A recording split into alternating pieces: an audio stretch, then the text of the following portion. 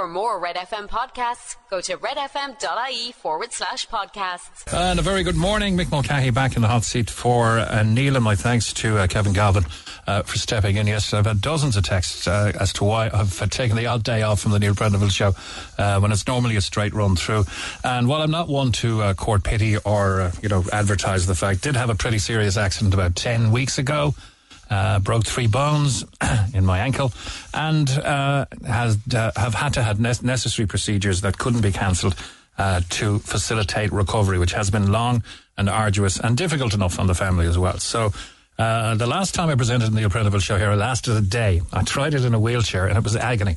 And just to clear things up, because I wouldn't mention it at all, except that there are wonderful medical professionals out there that need to be recognised. First of all, and I'm kind of slow enough to mention them, to be honest, because they're such a wonderful facility. A jewel in the crown, the emergency centre in Grona-Broher, the Mercy Orthopaedic Centre there, an A&E beyond anything you could ever experience. And well done to, I can only remember the name of Jerry the doorman. He's a bit of a legend, but well done to everyone up there. Everyone in Ward 2A, fantastic set of nurses in the CUH. And yesterday, something, we have probably the greatest health system in the world once you're on the right side of the door. If the government could address that, and capacity, of course, once you're in and the capacity issues have turned your way and you're given the green light to get a bed, the care you get is absolutely second to none. So to Carl Vaughan and Morella, to Valerie and the wonderful Mary Montgomery, whose brother is well known in Cork, actually, is one of the big publicans in town, to everybody under the head nurse in theatre. And I spent a lot of time as a child in the Mercy, and kind of surreal to go back in there. But I had to have a procedure done, wasn't able to cancel it, so my thanks to Kevin for stepping in. And also, of course, I mustn't forget Helen Barrett. And of course, when you're coming out of sedation and a lady says to you, "I'm Helen Barrett and I am in charge of everything on this floor." And I said, "You're not the White Witch from Cove, are you?" She said, "No, I haven't heard that one before."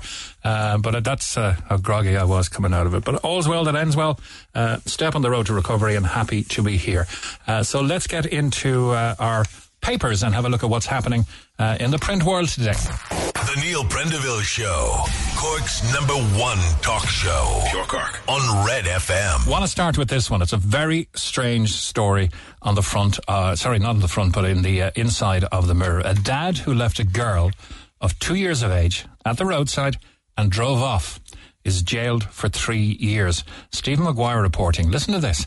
A dad who abandoned his baby daughter at the side of a busy road in the early hours to get revenge after the child's mother went on a night out was jailed for 3 years. Beg your pardon, that was my fault. This man, who cannot be named to protect the tot's identity, took pictures of the 2-year-old before sending them to her mum and driving off. The young child was found crying, cold and in a terrified state by 2 passers-by at 5 a.m. Judge John Aylmer placed the incident at the higher end of the scale for such offences, saying the child had been exposed to significant risk of death or injury and could have easily been kidnapped. He added that she had been exposed to all kinds of danger in a fairly premeditated fashion. The accused, who was in his 20s, appeared at Letterkenny District Court in County Donegal, where he pleaded guilty to a charge of child cruelty. But that's some way to try to exact revenge on someone for having a night out. Must have been, bubbling up argument for a while. But that's a pretty extreme way to make your case. Communion cost woe, says the front of the Echo today. Dresses and shoes donated to families. A local charity has highlighted measures it has taken to help Cork families struggling with the costs of communions and confirmations. Katrina Toomey from Cork Penny Dinners, great friend of the programme, said they have given 36 communion dresses and 24 pairs of shoes to little girls in need of help. They've also dressed 17 boys who turned up to the soup kitchen to collect their outfits. Meanwhile, 9 boys and 15 girls received confirmation outfits from the charity. It must be inordinate pressure on anyone trying to give their child that wonderful day out and keep up appearances and, have them dressed as well as their more well-off peers and having to resort to getting it this way, as welcome as the service is and as wonderful as Katrina is, it must be difficult for parents, but what a welcome support they're getting there from Cork Penny Dinners. Katrina also styled a number of siblings with new clothes to make the day special, not just for those receiving a sacrament, but for every family member. So once again, hats off to Katrina and Cork Penny Dinners. A cannabis grower and a dealer was his own best customer, a court was told. Gardaí were called to an apartment in Cork City to investigate the sudden death of a young man, and while present at the property they found evidence of cannabis growing and dealing. The man, who's now been sentenced on cultivation and dealing charges, was the one who called the emergency services to his home because of his concerns for his friend who had taken ill and later died. More details on that in the Echo. And staying with the Echo, father and child had to jump to avoid a van. Liam Halen reporting that a father wheeling an infant in a buggy at the marina in Cork on a Friday afternoon had to jump out of the way to safeguard them from a van driven recklessly through the pedestrian area. Detective Garda Pat Russell gave details of this dangerous incident when he was testifying in the case against 19-year-old Cian O'Leary of O'Flynn House, Churchill, Main Street, Carrigaline, who appeared at Cork City Circuit Criminal Court on charges of stealing the van in Cork City and endangering life by the nature of his driving during an escapade that extended to the marina in Blackrock. Let's move over to the Irish Independent. Name and shame threat for profiteering supermarkets. Government examining plans to stop price gouging in retail. Philip Ryan, their political editor, reporting that supermarkets that price gouge could be named and shamed under plans being examined by the government. Enterprise Minister Simon Coveney is developing a suite of measures aimed at ensuring that major retailers are not profiteering from customers by keeping food prices high despite inflation going down. He's examining whether to introduce new reporting mechanisms for companies that would require them to detail margins. See, they're opening a can of worms if they keep this up. And then you'll have the government peering into their margins. But this will require them to detail margins that they're making on certain products. Mr. Coveney is also considering plans to force retailers to reveal specific profits they make from Irish customers, even if businesses are based in other countries. It's all about, it's about more transparency around who's making what margin and ensuring that the customers are getting a fair deal here. And of course, there are huge conglomerates. There are the multinationals and the huge chains that use their volume of turnover to extract great discounts from suppliers. But the question is now, if they don't start passing them on, they're going to have their books opened and some revelations made. And staying on the food news for shoppers, in the Mirror today, a 10-cent bread cut as retailers are given 6 weeks to slash prices. Bread prices are being sliced from this morning as the supermarket's price war rages. Tesco and Aldi are lowering the cost of own brand bread by 10 cent after recent reductions in butter and milk. It comes as the government puts pressure on supermarket giants to reduce their prices. The big multiples have been accused of jacking up prices during the cost of living crisis, but failing to reduce them after after input costs fell recently. I beg your pardon. Here's one from the Irish Daily Mail, which should evoke some conversation around the coffee tables this morning. 3-parent babies offer fresh hope to IVF users. Recent births of 3-parent babies could provide new hope for women struggling to conceive. Many women who repeatedly fail to start a family through IVF have poor quality eggs, says the Irish Daily Mail. But this week's revelation that the first 3-parent babies have been born in the UK using the egg of a second woman who is not the mother raises hopes that the pioneering technique could now be used to help more childless couples. So is that 3 DNAs going in, or is it still 2 DNAs going in to make up the new child's DNA? I don't know. The procedure was done to avoid mothers passing on an inherited disease carried within their egg. The only legal use of the procedure. This is in the UK so far. So you can check that out on page... I can't see the page number. Irish Daily Mail. Anyway, Eurovision Slam Contest. Wild Youth frontmen say organisers never give Ireland a chance. Wild Youth's frontman Conor O'Donoghue has blasted Eurovision organisers. The band crashed out of the semi-final stage in Liverpool on Tuesday night and failed to make it through to the grand final on Saturday. Connor said in a now deleted post, the truth is they never give Ireland a chance. Sorry if we let you down. We tried our best.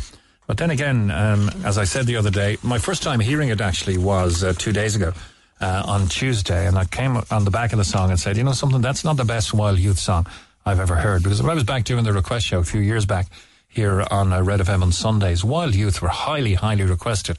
And they were relevant, and they were poppy. And they were kind of glitzy and very, very sing-along, catchy tunes. That one didn't grab me anyway. I think it was almost down at 193 or something in the Irish charts. So that might be another indicator as to its ability to win Eurovision, or indeed to its popularity. But RTÉ's Eurovision chief has blamed the station for being underfunded when selecting acts for the contest. Michael Keeley was speaking after Wild Youth crashed out of the semi-final and will miss the showpiece in Liverpool on Saturday night. We haven't qualified since 2018 when Ryan O'Shaughnessy represented us with his song Together. Mr. Keeley said, we're extremely proud of Wild Youth. They put on a brilliant performance and were fantastic representatives for Ireland. More of the same, but we'll keep putting them in, I suppose. Waving hello to a return to al fresco boozing. The Star today has fees for furniture on the street to be axed. Fergal Blaney reporting, pubs and restaurants are set for another bumper summer of outdoor eating and drinking, as all fees for outdoor furniture will be waived again. Local Government Minister Darragh O'Brien will be in the Leinster House Committee rooms today to update TDs and senators of the Tourism Committee on his plans. It normally costs a bar or restaurant €125 in local council fees for every table they wish to put outside their premises. However, with the hospitality sector on its knees during COVID and its aftermath, and of course the projected lack of tourists this year because of no accommodation for them, these fees are going to be waived again. So that's welcome. We don't exactly have Mediterranean weather here, and it's nice to sit out in the few days that it's warm enough to do so. Holly and Phil are barely on speaking terms, says the Sun. This morning, hosts Holly Willoughby and Philip Schofield are apparently barely speaking off set, the Irish Sun reveals today. It's hardly a front page story, but it is here.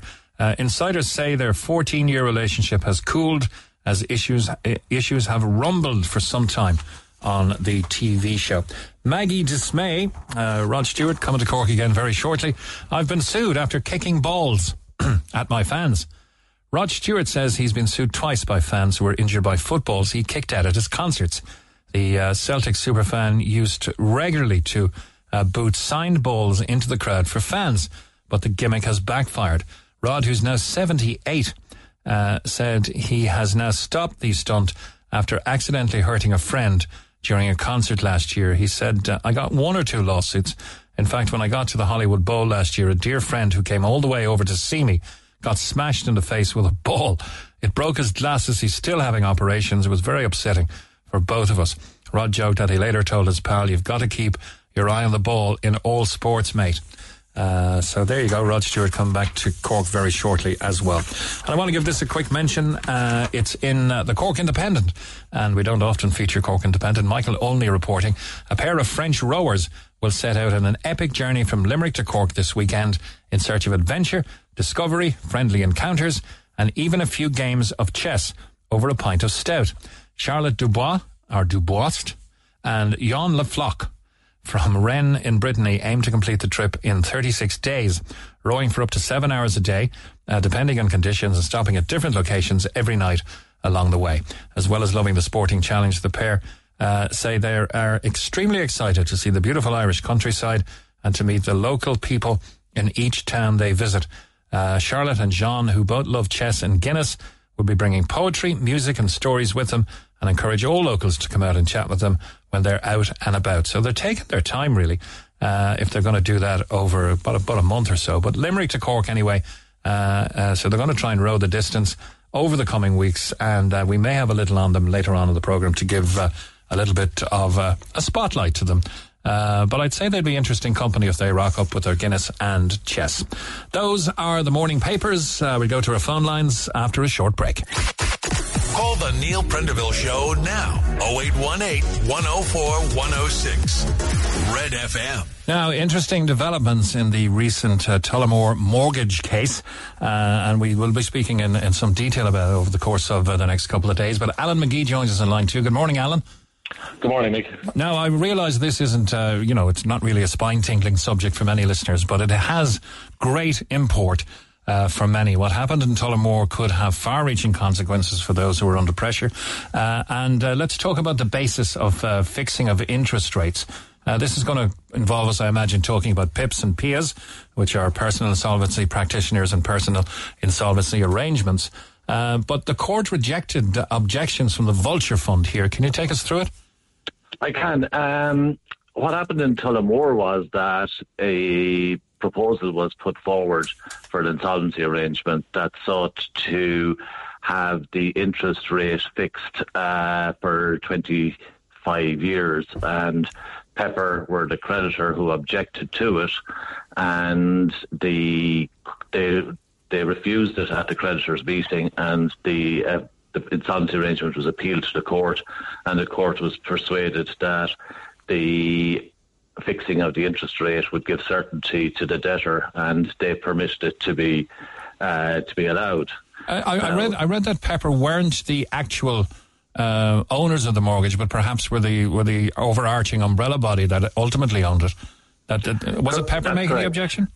It's Pepper making the objection. What they have done, which is, I suppose, it's a fudge to how the Vulture funds are regulated, is that the loans are bought, the distressed loans are bought from the banks, and they're bought by foreign funds, American and UK funds and elsewhere, and they're not regulated by the central bank. So what they do is the legal ownership is vested in Pepper, who are their servicing agent, and the beneficial ownership is owned by these funds. And we're dealing with this daily as insolvency practitioners, and the call is being made by funds from outside the country, and all they're looking at is the bottom line. Of course, but and this is often done without the knowledge or permission of the borrowers. The sale of the loans, yes, that is, very much so. It'll come as a surprise when a letter comes in the letterbox to somebody at home that their loan has been sold to a Vulture fund. And the problem with that is that you are now at the mercy of these funds who, in their instance with fixed rates, don't offer and won't offer fixed rates. And that is, you might have a perfectly performing loan on your home, and it might have got caught up in a loan sale because of something else, and now you've lost the protections or you've lost the benefits that you would get from a mainstream bank. And that's the difficulty creditors are facing, or debtors are facing. So how important is this recent ruling in Tullamore? The recent ruling in Tullamore is important, but it follows on from previous rulings. Like, myself, I had a case where I was the practitioner for a Cork debtor, and we had a Cork barrister and solicitor and Brian Hallis and Eugene Carley running a case in January in Cork Circuit Court, where we had the interest rate fixed at 2.75% for 30 years. So this is being done out there.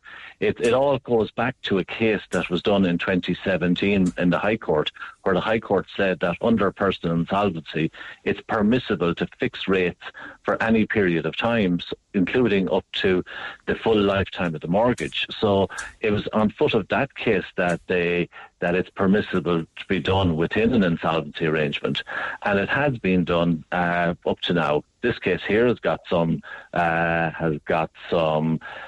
publicity on it, but the cases are being done, and they are being done at levels here in Cork for Cork debtors who are in trouble with their mortgages. Okay, so would you deem somebody to be in trouble with their mortgage if their mortgage, even if it was performing, has been sold to a Vulture fund? Does action need to be taken? The difficulty there is that you can only pursue an insolvency arrangement if you are insolvent, and if you have a loan with Pepper and it's perfectly performing, and and you're not in arrears on it, you can't pursue an insolvency arrangement. But if you are in difficulty and say the rising interest rates have gone up so much that you're no longer in a position to pay your mortgage and you fall into arrears, then you can proceed with it. But if you have a perfectly performing mortgage, you can't avail of this process. Okay. Now, the difficulties that these people are facing is that if you have a perfectly performing mortgage and you want to go and fix the rate, Pepper won't give you an option to fix it. Whereas the other banks, if you had stayed with one of the banks who sold it, you could go into the bank and look for a fixed rate, which you can't now. But that wasn't a choice you made, presumably, because the banks did it without your knowledge or permission. Correct, yeah. And that's where this term mortgage prisoner is coming out of, is that you've no say in it, your loan has been sold, and then you're at the mercy of these creditors, and their interest rates are just going up and up. And I've heard your previous speaker there talking about the increase in living and interest rates. And that is a difficulty. However, if it is the case that you are in difficulty and you have got financial difficulty in repaying it, there are options within this process. And it doesn't have to be just a fixed rate. We had a case recently for another Cork lady where her interest rate when she came to us was at 4.5 and had gone up to 7%, and we restructured her mortgage down to, we got a discount on it, but we also got our interest rate reduced to 0.5% variable. And that was a saving of €1,785 a month. Wow, that is huge, especially if somebody is, in a strapped position. Mm-hmm. So there is solutions out there if the people meet the criteria for it. If they don't, there is an onus, I think, on the government to try and bring in more regulation of these insolvency funds. And I have read there Minister McGrath welcoming this decision and stuff like that. But the problem here is that the government have entered into a review of the insolvency arrangement since 2017, and there have been recommendations made to government for changes to strengthen the position for borrowers through the legislation, and nothing has been done since the submissions in 2017. So where people's positions or the borrowers' positions could be strengthened and looked after better in respect of stubborn funds and obstinate creditors, that hasn't happened. And I think there's an onus on the government, rather than welcoming circuit court decisions, to actually take a proactive step and to start legislating for these areas. That's a fair point. I'm hoping to speak to Finance Minister Mike McGrath tomorrow. We were in touch last evening, but we haven't confirmed yet, or indeed confirmed a time yet. But hopefully that will happen on tomorrow's Friday's programme. About 30,000 mortgage prisoners could be affected, hopefully positively, by this decision, though, albeit coming from a court, not from the government. That's the figures that are being put out there. But as I say, each of these will depend on their own circumstances. And if you're looking to get a fixed rate, the fixed rate will be depending basically on the circumstances. Now, the funds, and I have been both the insolvency practitioner and the solicitor for a lot of these cases, the funds will argue that they are being unfairly treated by fixing the rates where the borrower may have improved circumstances going forward or something like that, and that they're being prejudiced by this. But if you are in a situation where you've got a set income and you've got set expenses, then you fit into that category very well for fixing of an interest rate, because that gives certainty to the borrowers and to the court to know that these people can make those payments. And that's where this comes in to help borrowers. Yeah, well, I suppose that's subject to an SFS, a standard financial statement, where they go through with a microscope every single ounce of expense, every single penny coming in, and often, even if you get a resolution, will still leave you to the pin of your collar. Oh, it is. The insolvency process is designed to assess your income, your reasonable living expenses, which are based on the cost of living as set down by the Insolvency Service of Ireland, your mortgage payments on top of that, house insurance, car insurance, etc. And then the difference between your outgoings and your income is money available to pay your creditors because you're insolvent, and you enter into that process for a period of time, and at the end of it, your unsecured debts would be written off and your mortgage would probably be restructured. That's the nature of it. There is an element of pain, but it's assessed at what is affordable to you in order to maintain a reasonable standard of living. So that's the process. So yes, you are subject to that, and that's what a personal insolvency practitioner does. He assesses your capacity for repayment, prioritising your home and prioritising the basic minimum standard of living for you and your children. And if there's money left over, there'll be a dividend to the unsecured debts to discharge them, and once they're gone, you get back on with life. Or in some cases, it's only just a mortgage on its own, and it's a matter of restructuring the mortgage to what's affordable. But most practitioners would be setting out to bring a family back to having sufficient money monthly to live, support their family, and to pay their mortgage and provide housing for them. And are you in a worse position then if you have children but they're all gone past the age of 18 than you would be if you were, having under 18 dependents in the house? That will depend. If your children are over 18 and they're in college, then you can make a special circumstance for providing for them. And the High Court has held that is permissible, and it's accepted that. Nobody or very few people would say to their children, you're 18 now, you've just done your leaving cert, goodbye, we're not looking after you anymore. All families will look after their children through college if they can, and that's allowed for. And the banks fought that originally, and then the High Court said no, it's allowed, so they accepted it. So once the children grow up and become independent, well, then you don't have that extra expense. But the case I was explaining to you at the first one about where we fixed it in Cork, there were no children. It was just an adult couple.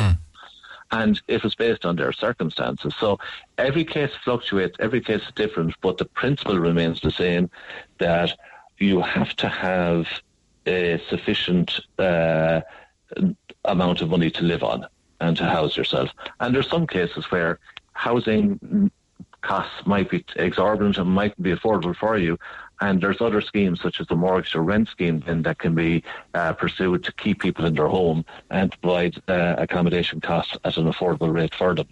Yeah, there's a myriad of issues. There's a lot of red tape, I imagine, but if any of our listeners are triggered by this conversation and would wish or don't know if they need to have a look at your services, where can you be found, Alan? Well, I'm based in Middleton myself, but there are other, the Awalia scheme and the ISI and the Awalia website and the ISI website will have a list of personal insolvency practitioners around the country.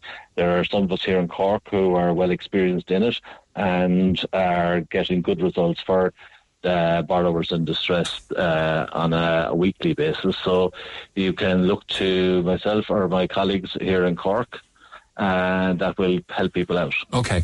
And in the current climate in Ireland, is it? It must be a burgeoning industry now, as people are getting squeezed. I suppose the tracker people who were once at a huge advantage are now being squeezed by the incessant and continuing interest rate rises by the ECB. They are, and people are calling on the government to make some element of support, whether it is mortgage interest rate relief or whatever, to help them. But unfortunately, the tracker rates are, it's a contract that they've entered into with the bank, so they're obliged to stick by that unless they want to go into their bank and change from the tracker rate to a fixed, but they can't do that with the funds, Yeah, but many people are probably holding on now and squeezing themselves, staying with the tracker on the basis it's got to, what goes up must come down later in the year, hopefully. Absolutely, but if it is a case that your tracker rate is increasing to the extent that you can't service your other debts, well, then you're entering into the realm of insolvency, and you could do an insolvency arrangement to deal with your other debts. Okay, and that's a regular thing. Finally, Alan, and I thank you for your time, because we must move on. The practice which used to exist of, let's say, cobbling all your unsecured and short-term debts, your credit card debt, and maybe you have a holiday debt, credit union loan. You've a whole load of high interest debts. The practice of cobbling all that together and making a new mortgage arrangement, which probably depends on your age more than anything else. Is that still common? I don't see it now. I think it's that's one of the mistakes from the Celtic Tiger era that seems to have been gone. Nowadays, if you have all of those debts and you can't pay them, you seek to do a deal with creditors and write them off. Sure. Okay. Thank you for representing your industry in what was not a blatant plug for your own services, I have to say. Alan McGee, thank you very much for joining us on the Neil Prendeville Show. Cheers. Okay. Talk to Neil Prendeville now. 0818 104 106. Cork's Red FM. Good morning from the Neil Prendeville Show, and this is Mick Mulcahy. Neil returning on Monday week. Now, in line 3 is a man who wrote a very popular book on the subject of mortgages. He wrote The Mortgage Coach, and that is Joey Sheehan. Good morning to you, Joey. Good morning, Mick. Thanks for having me on. No, you're welcome. We'll stay on the topic we were just talking about, because the term mortgage, now mort is death, which means it probably means you'll owe us till you die, does it? Well, mortgage means, in French, death pledge, so it's not a nice word, but the quicker you can get rid of it, the better, Mick. So that's what we're trying to do with people all of the time, is trying to make sure they're paying the least amount they have to. Pay as little as possible, pay an extra 100 here and there. Even if I put something up online last week where if you give up a cup of coffee a day at $3.50, so let's say you saved €100 in the month, and if you instead paid that into your mortgage based on a $300,000 mortgage over 35 years, you'd actually knock about 4.5 years off your mortgage. Yeah, was it Albert Einstein who said that compounding is the 8th wonder of the world? And that's normally people saying, if I'm getting a daily interest rate or a monthly or a weekly interest rate or something, and that is compounded on the following week, month or year, then the figures can rise pretty quickly. But we're looking at this in reverse. If you can afford, number one, get the least amount you can afford or you can secure to pay on your mortgage, and then start attacking it by compounding it backwards by paying off extra. Exactly, and the higher the rate, obviously, the more severe the compounding is. So, we've had it very good, and I was listening to Alan McGee talking there about people under, insolvency pressure and that type of thing. I suppose he's giving one piece of advice where people just can't meet their payments, and, I would say to anybody in that boat, go and talk to Alan or another PIP and take advice there. And they are getting good deals for people. What we're dealing with are people probably not in that category, sure, or maybe pre that category. So everybody wants to pay as little interest as possible. Some people, we just want to pay less. Why would we pay more when there's an option to pay less? Other people, they're kind of on the breadline, and if rates rise much further, it could push them over that line, and it's causing a lot of pressure for people. But I just have one example here, Mick. So the average mortgage outstanding, according to the Central Bank report last week, is around 224,000. And if we assume a tracker margin on that of 1.15%, with an average, we'll say, of 15 years remaining, today, that person, the ECB is now 3.75%, add their margin of 1.15%. Today, that borrower is paying 4.9%, which equates to $1,759 a month. Now, if that person were to switch, so today, people can take control here, Mick, and this is important that this is highlighted to people, because today we have a rate available of 3.25% on a 3-year fixed under 60% loan to value. So that borrower today, if their loan to value is under 60%, we can switch them for a 3-year fixed of 3.25, which saves 1.65% on the interest rate. Now, to put that into figures, that would be a saving of $186 a month, or $2,232 a year. So there are options out there for people, and rates will rise. So the tracker rate will rise further. these other rates, alternative rates with some of the banks available, will probably rise as well. But by shopping around, there's always a saving out there. Okay, and that's what you do. Is there, or are there fixed rates that are available at the moment that are now looking very, very attractive to people? Well, this example here, so 3.25 on a 3-year fixed we can get today. That's 3-year fixed. Yeah. Where do you go then? Well, I suppose you're looking at the market then and seeing where is it at that point. There are longer term fixed rates, so we have there's 10-year fixed rates available in the region of 4.5%, depending on your loan to value. So that still is beating the 4.9%, not by as much, but it's giving certainty for that period. Are we seeing mid-priced houses, and I don't want to offend anybody, but 3-bed semi-Ds up to 4-bed detached in nice areas? Are we seeing them escalating in price more than we are, say, your 1 million plus property, where these rates now are causing the availability of money or value to be squeezed? I don't think the increase in rate is having a huge impact on the price of property, because I had a first-time buyer couple in with me the other day, and they're earning between the two of them about €80,000. Now, they could borrow up to €320,000, and their payments on that, even if they ended up paying 5%, which is probably higher than what they would pay, their repayments on that would be in the region of about €1,600 a month. Mm-hmm. Now, this particular couple are both living at home with their families, but they've looked at renting properties, and the type of property they want to live in, if they were to rent it, they could be paying $2,000 if they could even get it. So mortgages are cheaper than paying rent. So a similar property, if you go and buy a property, we'll say for 3-bed semi, $335,000, you borrow $300,000, you're paying about $1,500 a month. If you were to go and rent the same property, firstly, you mightn't be able to find one. But secondly, the rents could be $1,700, $1,800, and depending on the location, even higher than that. Okay, but I'm constantly meeting people who are trying to get on the housing ladder, and even with their joint income, and the fact that they can prove that they have savings and that they would have 300, 400, 500 euros more in their pocket if they had a mortgage than if they were renting, and they're offering what would seem to be reasonable security on that basis to banks, just can't get a mortgage. Yeah, so what I'd say is that, reach out to us at My Mortgages or find another broker. Like, we take a couple, if they're income between the two of them, we'll just say it's 60,000 combined. We can get up to 4 times that amount, which is a loan amount of 240,000. Their savings would go on top of that. What's needed there, percentage-wise, these days? 10%. So let's just say a couple like that starting out, they're looking to buy a property for, we'll say 270. They would need 10%, which would be 27,000, plus 1% for stamp duty, which would be 2,700, plus a couple of thousand for legal fees the bank will want to see. So a couple looking to buy for 270 would need to show in the region of €32,000 total in savings. Now, if those individuals, if they're looking, at a new build property, there are some very good incentives from the government. So the Revenue Help to Buy scheme, you can get up to 30,000 back from tax you've paid in the previous 4 years.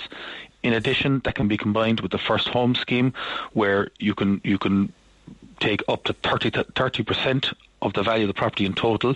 But if you're using the Help to Buy scheme, that comes out of the 30%. So there are good schemes, and actually one that a lot of people aren't aware of yet, fairly recently announced by Minister Darragh O'Brien, is that if you're renting a property, and if you've received a notice of termination to leave that property, the First Home scheme can apply to you. So let's just say the house you're renting is worth 400,000, and you're a couple and you've got an income of 70,000 between you. You can borrow 4 times that amount, which would be 280,000 of a loan amount, which is 70% of the 400,000 value of the property. The gap of 30% potentially could all be claimed using the First Home scheme, which means basically the government would have, or the council, a 30% stake of equity in your home. So this is actually a game changer if you fell into that category,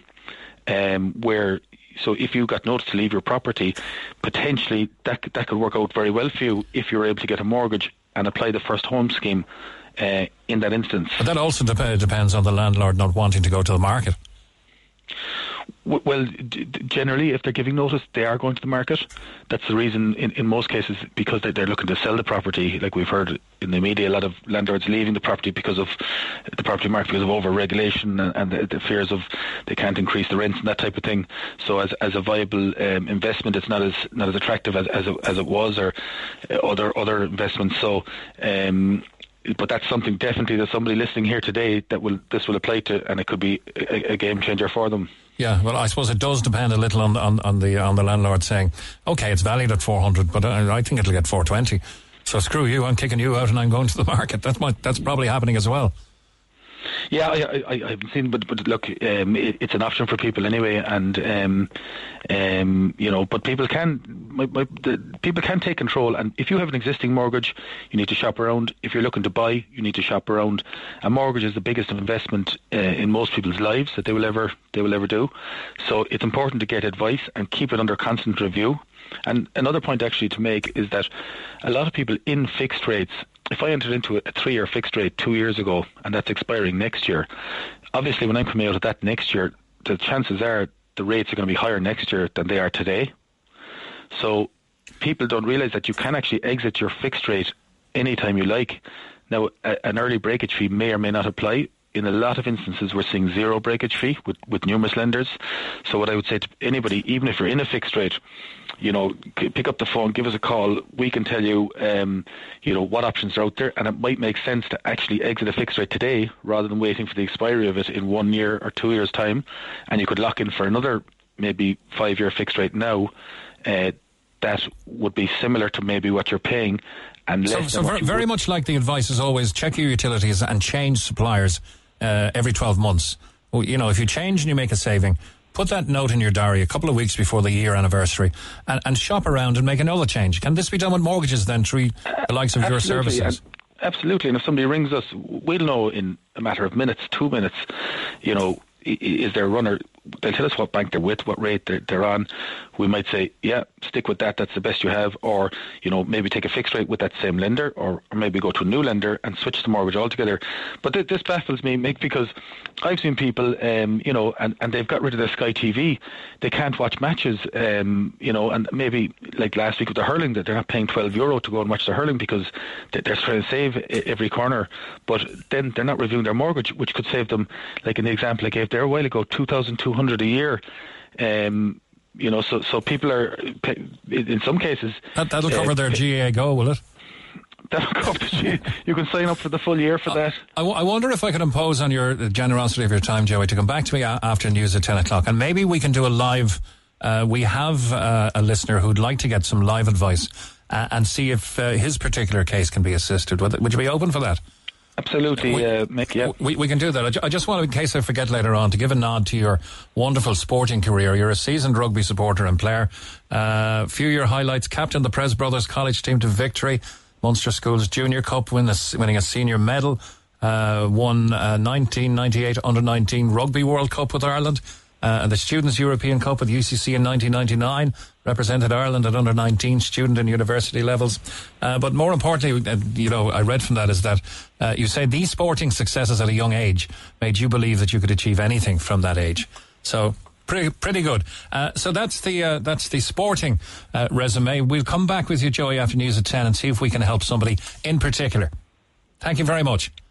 Thank you. Okay, that's Joey Sheehan, head of mymortgages.ie at 51 South Mall, and we'll join him after news at 10.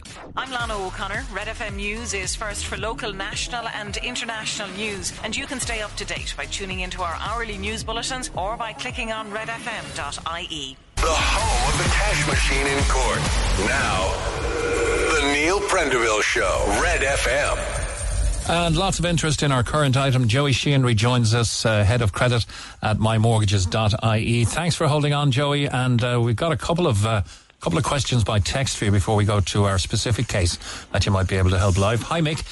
If possible, can you ask the gentleman speaking if you can combine the Help to Buy scheme along with a site in your own ownership towards the deposit for a mortgage? We're looking to build, but want to figure out how we can work towards our deposit. In other words, what does a lender look for in terms of savings if you've both of the above to bring to the table? So that's they want to combine the Help to Buy scheme along with a site in your own ownership towards the deposit for a mortgage. Any chance of that? Yeah, so let's say if in a lot of cases people would have received the site as an inheritance or a gift from family. So let's just say that's the example here, that they've got a site worth, we'll say 40 or 50,000, and let's say the build cost to build the houses, we'll just say 300,000. That would mean the total outlay would be 300 plus, we'll say 50. That's 350,000 of a total outlay. So once they're borrowing 70% of that amount, which would be roughly €245,000, they can claim the Help to Buy scheme up to €30,000. So yes is the answer. In terms of deposit, if they have the site gifted and there's no loan on it, technically they could borrow the full building cost, because the overall loan to value would be 300,000 versus an end value of 350,000, which would be roughly 85% or thereabouts loan to value. So technically, if you've got equity in the site, that would count as savings, and you actually don't need savings. Well, that'll be good news for a lot of people. One of the questions, actually, I'd intended to ask Minister McGrath tomorrow if he comes on is, will there be any softening of the planning regulations? Because lots of people have room to build, or for their children to build on their own properties. And to date, there's been some resistance to that, though many get through. Would that be an option for some people to gift a site, albeit maybe small, on their own property to one of their own children? Yeah, I suppose that'd be great, more flexibility like that. But I suppose that there's things that need to be considered, like, services and, biocycle units, that type of thing. So it's not always practical, but yes, any further accommodation would be more than welcomed, I'm sure. Okay, here's one on the compounding thing, and this could work greatly to your benefit. Can you pay your mortgage weekly rather than monthly? I had a friend who did it in Australia, says this texter, and it really shortened their term. Yeah, so a lot of people would ask to do this. Some lenders will facilitate it, some won't. A lot of people would do every 2 weeks, because there's 26 fortnights in the year, so you're actually making an extra payment than if you had 12 monthly payments. So it depends on your lender, but what I would say to people is that if you can afford an extra €50, €100, €500, set up an extra payment and just pay it into the mortgage. Now, some lenders will want it done, once or twice a year in a lump sum. But if you have extra money, just throw in a few thousand here and there, and you'd be surprised how much it would knock off in the long term. Mm-hmm. That's the compounding working to your advantage, but on a downwards scale compared to the total of what you owe. It really, really is powerful, and there are calculators out there, Joey, that can help you on that. If you can lop off projections that were over 20 or 25 years, you can kill off some of those projections. You're really pulling the amount owed down towards zero, aren't you? You are, and like Mick, we all want to get to a stage where we can retire and enjoy life. We'll hopefully enjoy it along the way as well, but to not have to be working a full time maybe, or not working as hard. And if you're paying a mortgage of, say, $2,000 a month, which many people are, if you can get rid of that 2, 3, 4, 5 years earlier, it actually is feasible that you could potentially retire 2, 3, 4, 5 years earlier, Long-term renter, despairing now at ever being able to own a property, and wondering, does Joey see anything coming down the line in that regard? Well, there was an example I gave earlier that if the owner of that property gave notice to that particular tenant, there's the first home scheme could apply in that instance, but that's not going to happen for a lot of people. But I'm not sure. I know the government are looking at all sorts of incentives to help people, so I can't answer that one, to be honest. Well, I suppose, even if the property hasn't been declared, or they've been told it's going on the market and they're renting, you could be a little ingenious and go and approach the landlord yourself and say, something, we qualify for this and this and this. Would you accept market value from us and we'll buy it off you? Well, yeah, as far as I can see from what I've read, is that, once you get a notice to quit or notice to termination, then it applies in that case. And I'm sure, I suppose ultimately the government is trying to help people buy their home. So, however that comes about, I'm not sure, but yeah, it's worth looking at. Yeah, no, what I was trying to get at was there are some kind-hearted landlords out there, who don't want to put the property on the market. They've had long-term tenants. They get on well with them. They don't miss payments. But might be amenable to an approach from those tenants to take it off their hands. Definitely worth exploring, absolutely. Okay. Robert is on line one. Hi, Robert. Morning, Nick. Now, do you want me to give you your second name or just call you Robert? I just Robert will do it. Okay. Okay. Detail your particular situation, please. Well, we have a variable mortgage tracker, but it's actually an offset mortgage, which not a lot of people, maybe the other men there might be able to explain it as well. I don't understand it completely, but it's something to do with interest. Say if you had a deposit account and the money you'd get on the interest would be offset against the interest you're paying in the mortgage. That's my understanding of it. But the problem is, and I said to me before, the last 6 months our mortgage has gone up to about €500 a month. And I'm speaking for probably a lot of people in this country at the moment. We're going to be under pressure if it keeps rising. And I'm just wondering, is anyone going to do anything about it? Or are we just going to shut up and say nothing? Right, Joey, an offset mortgage. That's a new one on me. Yeah, so an offset mortgage, this was something, I think it was first active, probably this person's mortgage originated with, offered for the mortgage offset. So what that means is that if you had a mortgage of 200,000, and normally if you had a savings account separate with the same bank, we'll just say of 20,000, you're paying the full mortgage on 200,000 and you're getting maybe interest on the 20,000 separately. What the offset means is that it combines the two accounts and potentially even your current account. So you would actually owe 180 rather than owing 200 with 20 in a deposit account, and then the interest that you're paying only applies to the 180. But here's the best part of it, is that any time you want, you can go in and take out the 20,000 if you need it. I seem to remember that scheme, but it's not an offer anymore. I mean, why would a bank walk away from 20 grand at 4.5% a year to give, instead of just paying out 1% or less than 1% on the savings? Yeah, well, I suppose it was an incentive to get business in, and it worked, and we did a lot of mortgages back in the day with First Active. I think they later transferred to Ulster Bank, and I'm just going to ask your listener, where is the mortgage with now? It's probably gone on somewhere else again? No, Which it's bank? Ulster Bank. Ulster Bank. Still Ulster Bank, okay. And are there any fixed rates available with Ulster Bank? I think they have a 7-year fixed, I think around 3.9 or 4%. Aren't they also closed? We haven't been offered any fixed rates. We've been told that we can't fix an offset mortgage. So as far as I'm aware, if your mortgage is still with Ulster Bank, they still have fixed rates available. So what I do is I'll contact them and ask them what fixed rates are available.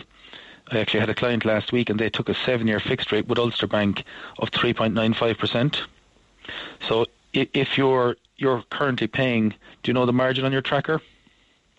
It's not that off what you're quoting now, no? Yeah, so the tracker rate today is 3.75, assuming a margin for you of, we'll say, around 1%. I'm not sure what your margin is, but that means that today you're probably paying 4.75% today. 4.6 was the 4.6. Okay, Robert put in his communication to us. So that's what you're paying today, Robert. So that will rise. There will be more rises this year with the ECB. So that could go up another. It will increase anyway. So you could be paying up to 5%, maybe even more. So you have an option here now with Ulster Bank. As far as I'm aware, they have a 7-year fixed rate at 3.95. So I would contact them and I would look to avail of that because it's going to reduce what you're paying today. Plus, it's going to shelter you for the next 7 years in terms of any further increases. Then, if you want to separately, we can look at other lenders for you. Like there's a 3-year fix as low as 3.25%. How much is outstanding on the mortgage? I'd rather not say no, but it's less than 200. Yeah, I get the impression you don't have a big mortgage, but that you're worried about it, with the constant rises. Would this 7-year security of a fixed rate be appealing to you, Robert? Absolutely, yeah. I mean, you may lose in the long run, but it gives you that security of knowing that it ain't going to go up. Yeah, absolutely. I mean, we're open to all suggestions, especially if we can maybe put a lump sum into it sometime and clear it down again, Exactly. Well, that's the beauty of staying in this example. And as I say, each borrower, it's a case-by-case example. What Robert will do and what somebody else will do could be different. The fact that he has an offset mortgage would be a reason to stay with Ulster Bank, because if he ever comes into money in the future, he potentially could clear the whole loan, but he could take it back out again if he needed it. So I would be urging this case probably to stay with Ulster Bank and probably consider the 7-year fixed at 3.95. Yeah. As you mentioned, Joey, these things are for personal one-to-one consultations, not for the airwaves. But will we put the two of you in personal touch, Robert? You're okay with that, Joey? Absolutely. And Robert, would you mind if we monitored in general terms, not in detail, but in general terms, without giving away your identity or the level of your mortgage or anything, we'd just like to know if Joey could be successful for you and you know that you're happy following contacting the programme. Absolutely, Nick. Even though you might be sorry you said good man for me, Nick. No, that's perfect. I'd appreciate that, and it's always good to talk about these things, Yeah. Well done. All right, Robert. Thank you very much. We'll do that. Do you mind taking another call, Joey? Yeah, no problem. Okay, Amy's on line 4. Hi, Amy. Hi, Mick. How are you doing? Very good. What's your situation? Obviously, no, just listening there. I tried to get a mortgage like 5 years ago as a single parent, and I approached all the banks, including the one that I'd been with all my life, and most of them turned me down, and one bank simply offered me like €30,000. It's like, so in 35 years' time I can own my very own car. So I ended up going to the TSB, turned me down directly, and I went to a mortgage broker who actually ended up getting me approved with the TSB. So like just listening to people there, that are struggling to get a mortgage or banks not approving them, just because a bank isn't approving you directly, don't take it that you cannot get a mortgage with that bank. It could be a case that it's just, a very young mortgage broker that's in there that doesn't know, certain things that they can be doing or, extra things to help people get mortgages across the line. Mortgage brokers are obviously the best place to go. Anybody as well should be shopping around at the moment, because I switched last year. Luckily, I got a very, very good rate. My loan to value, obviously, because the value of properties had risen, my loan to value increased significantly, and I was able to get a rate of 1.95%, which I fixed for 5 years. So thankfully, I am in a good situation. Well, you're in a great spot at the moment. Yeah, very, very, very lucky with the timing that I had. But in saying that, like, I was kind of looking at, maybe investing in a property and started looking around at mortgage rates as well. It's definitely worth shopping around at the minute. I think the TSB kind of has one of the lower rates around 3.1, 3.2%. Some of them then are offering, €2,000 cash back, which will help with the amount that you'd have to pay the solicitor to switch your mortgage. So anybody that is struggling, like, pick up the phone and go talk to a mortgage advisor. I would tell people, avoid your own banks, because you don't know, the extent of the knowledge of the person you're getting inside there. You don't know if they've just been trained up and put in there 2 weeks ago. Whereas, mortgage brokers, they have to work to get stuff across the line, as opposed to somebody in a bank that's, I can just summarily say no. Yeah, exactly, and it doesn't affect them. Whereas, a lot of mortgage brokers are working off commission, so they will fight for you and they will work hard. What you were saying as well a while ago about, people shop around every single year, even with your electricity, etc. Like, I do that religiously. I will shop around. I will remain loyal to nobody. I don't care how good your customer service level is. If you're not, making something affordable for me, I'm not staying with you. So like recently, I've been with Electric Ireland for my electricity, and I'm out of contract with them. So I've gone into a new contract with them. By me fixing into a new contract with them, I got €100 welcome credit and €100 cash back. So my account, just by picking up the phone and calling them, is now €200 in credit, and I've signed up to get free electricity on a Saturday. So from 8 a.m. Saturday to 11 p.m. Sunday, my electricity is free. So for the first time in months, my hot tub gets turned on a Saturday. I'm living the life of luxury on a Saturday. I didn't know that was available. It's either a Saturday or a Sunday is an option with them. So like for large families that have a lot of washing and drying to do, keep it to your Saturday, keep it to your Sunday, whatever day you can, stay at home. Some people might have activities to do on a Saturday, then are they expensive? Cooking a large Sunday dinner or something? Exactly, or like some people might, cook their food for the week and freeze some of it, or put it in pots and pans. Then put your free electricity to Saturday, make it work, or Sunday, make it work in your favour. So, just because you're with a provider and you think, oh, they've got good rates, again, you can sign up, and as I say, just for me picking up the phone, my account is now €200 in credit. So like that €200 will help a lot of families. So like, don't take anything for granted. I'm with 3 for my mobile. I've been paying €30 a month for the past, I think, 10 years with them. Picked up the phone, called them, what better package have you got? And they've put me on a package where it's now, it went to €33, but I get a discount, so it's like €21 a month for 12 months. But I'm on a month-to-month contract, so after 12 months, when it does increase, I'm not stuck in a contract. So people need to shop around. There is lots and lots of ways that you can be saving money, and obviously mortgages is one big area that people need to look at. Yeah, I think there are much cheaper phone contracts than that out there at the moment. I know that Gomo started off at $9.99. I think they're now $14.99.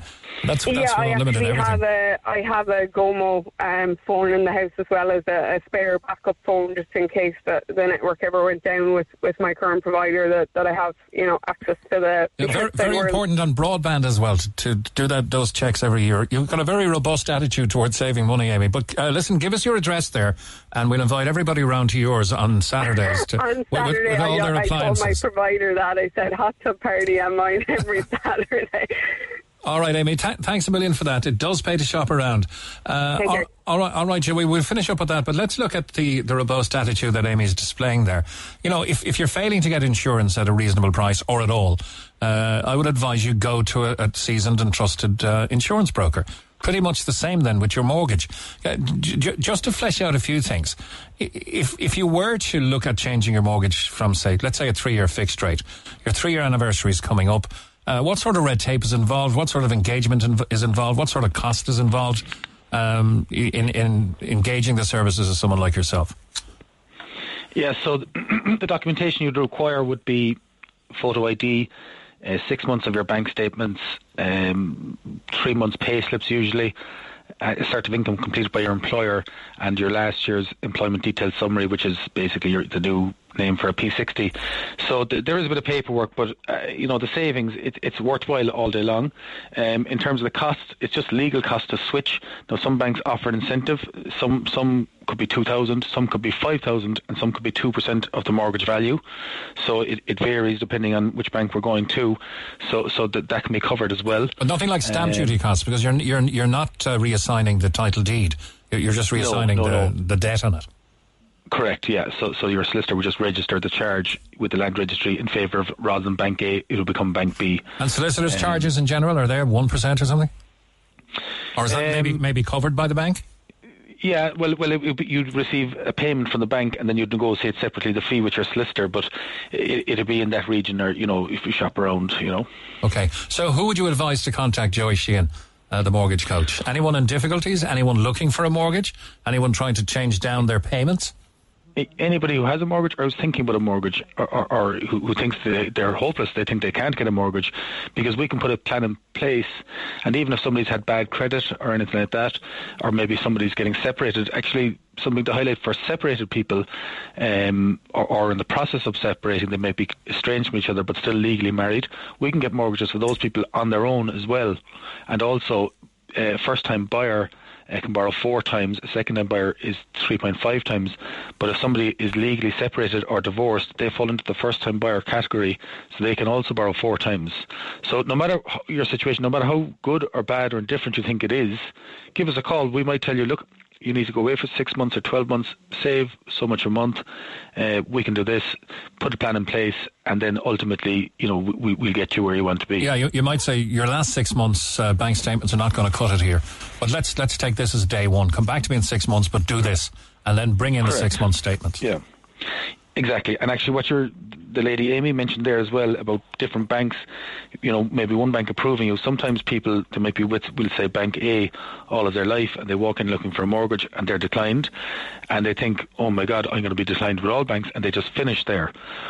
Different banks have different policies, and you might get very different results with different banks. So for one thing, for example, would be variable income. So let's say if I'm earning 40,000 and I've got a 10,000 commission or bonus, some banks will allow none of that if you've only got it for a couple of years. Some banks will allow a portion of it, and some banks will allow all of it. So in that example, if I'm borrowing 4 times, some banks would work off 40,000. 4 times that would be a loan amount of 160,000. Some banks would allow all of the bonus, even if you've only got it once. So you'd be borrowing 4 times 50,000, which would be 200,000. So in that example, Bank A and Bank B, you might get 160 with one bank and 200 with another bank, having the exact same information. Just a couple of final texts for you, Joey. We were €300 in arrears with KBC. They sold our mortgage to Pepper. We've less than a year left, owing 7,000. Our interest rate went from 2.5% to 7.8%, says Pat. Luckily, not a lot owing there. Yeah, well, they're in a very fortunate situation where they've got only a year left, so it'll have it's not. You'd prefer to be paying less, but it's going to have a could they do a settlement? I doubt it with that amount, such a small amount. I wouldn't think so. Okay. I'd say just try and pay it off as quick as you can. But actually, with certain lenders, we are seeing rates as high as 7 and 8%. So those people again can switch and get rates down 3-4%. Okay, it seems crazy that a bank would sell for 300 in arrears. It's such a small amount. And put people up there by, tripling their percentage. One final one. People should try and hold tough on their mortgage.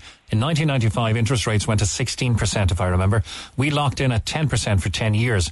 Within a year, interest rates dropped so low that we were paying twice or 3 times what others were. The bank wanted €35,000 to be able to leave the fixed rate. We didn't pay, but it was awful paying so much more than anyone else for 9 years. They're doing the same now, so people be careful. What would you say to that? Yeah, I suppose there's a case that if you're paying more interest, if you're strong financially, obviously you want to pay less interest, but you can weather a storm. But not everybody falls into that category. Certain listener, I'm not sure your listener earlier, what they're paying today, they can just about cope with. If it goes further, they could default. So, if you're very strong, you have the luxury, you can decide, yes, I'll try and ride this out, but a lot of people don't have that luxury. So I would say to those people, get in, get a fixed rate, 5, 7, 10 years, if that's what you want, certainty, and then okay, this is my payment, and that's it. All right. We've kept you a lot longer than we had intended, so I thank you for the generosity of your time, but there's been huge interest in this topic and in the individuals that brought their own cases to you. So Joey Shane, the mortgage coach, thank you very much. Go on, you might as well give a plug to your book, seeing as you were so generous with your time. Oh yeah, you can get it all good bookstores, but if anybody wants to get a copy, give us a call at my mortgages and we can arrange that. All right, perfect. That's Joey Sheehan, the mortgage coach. Thank you very much, Joey.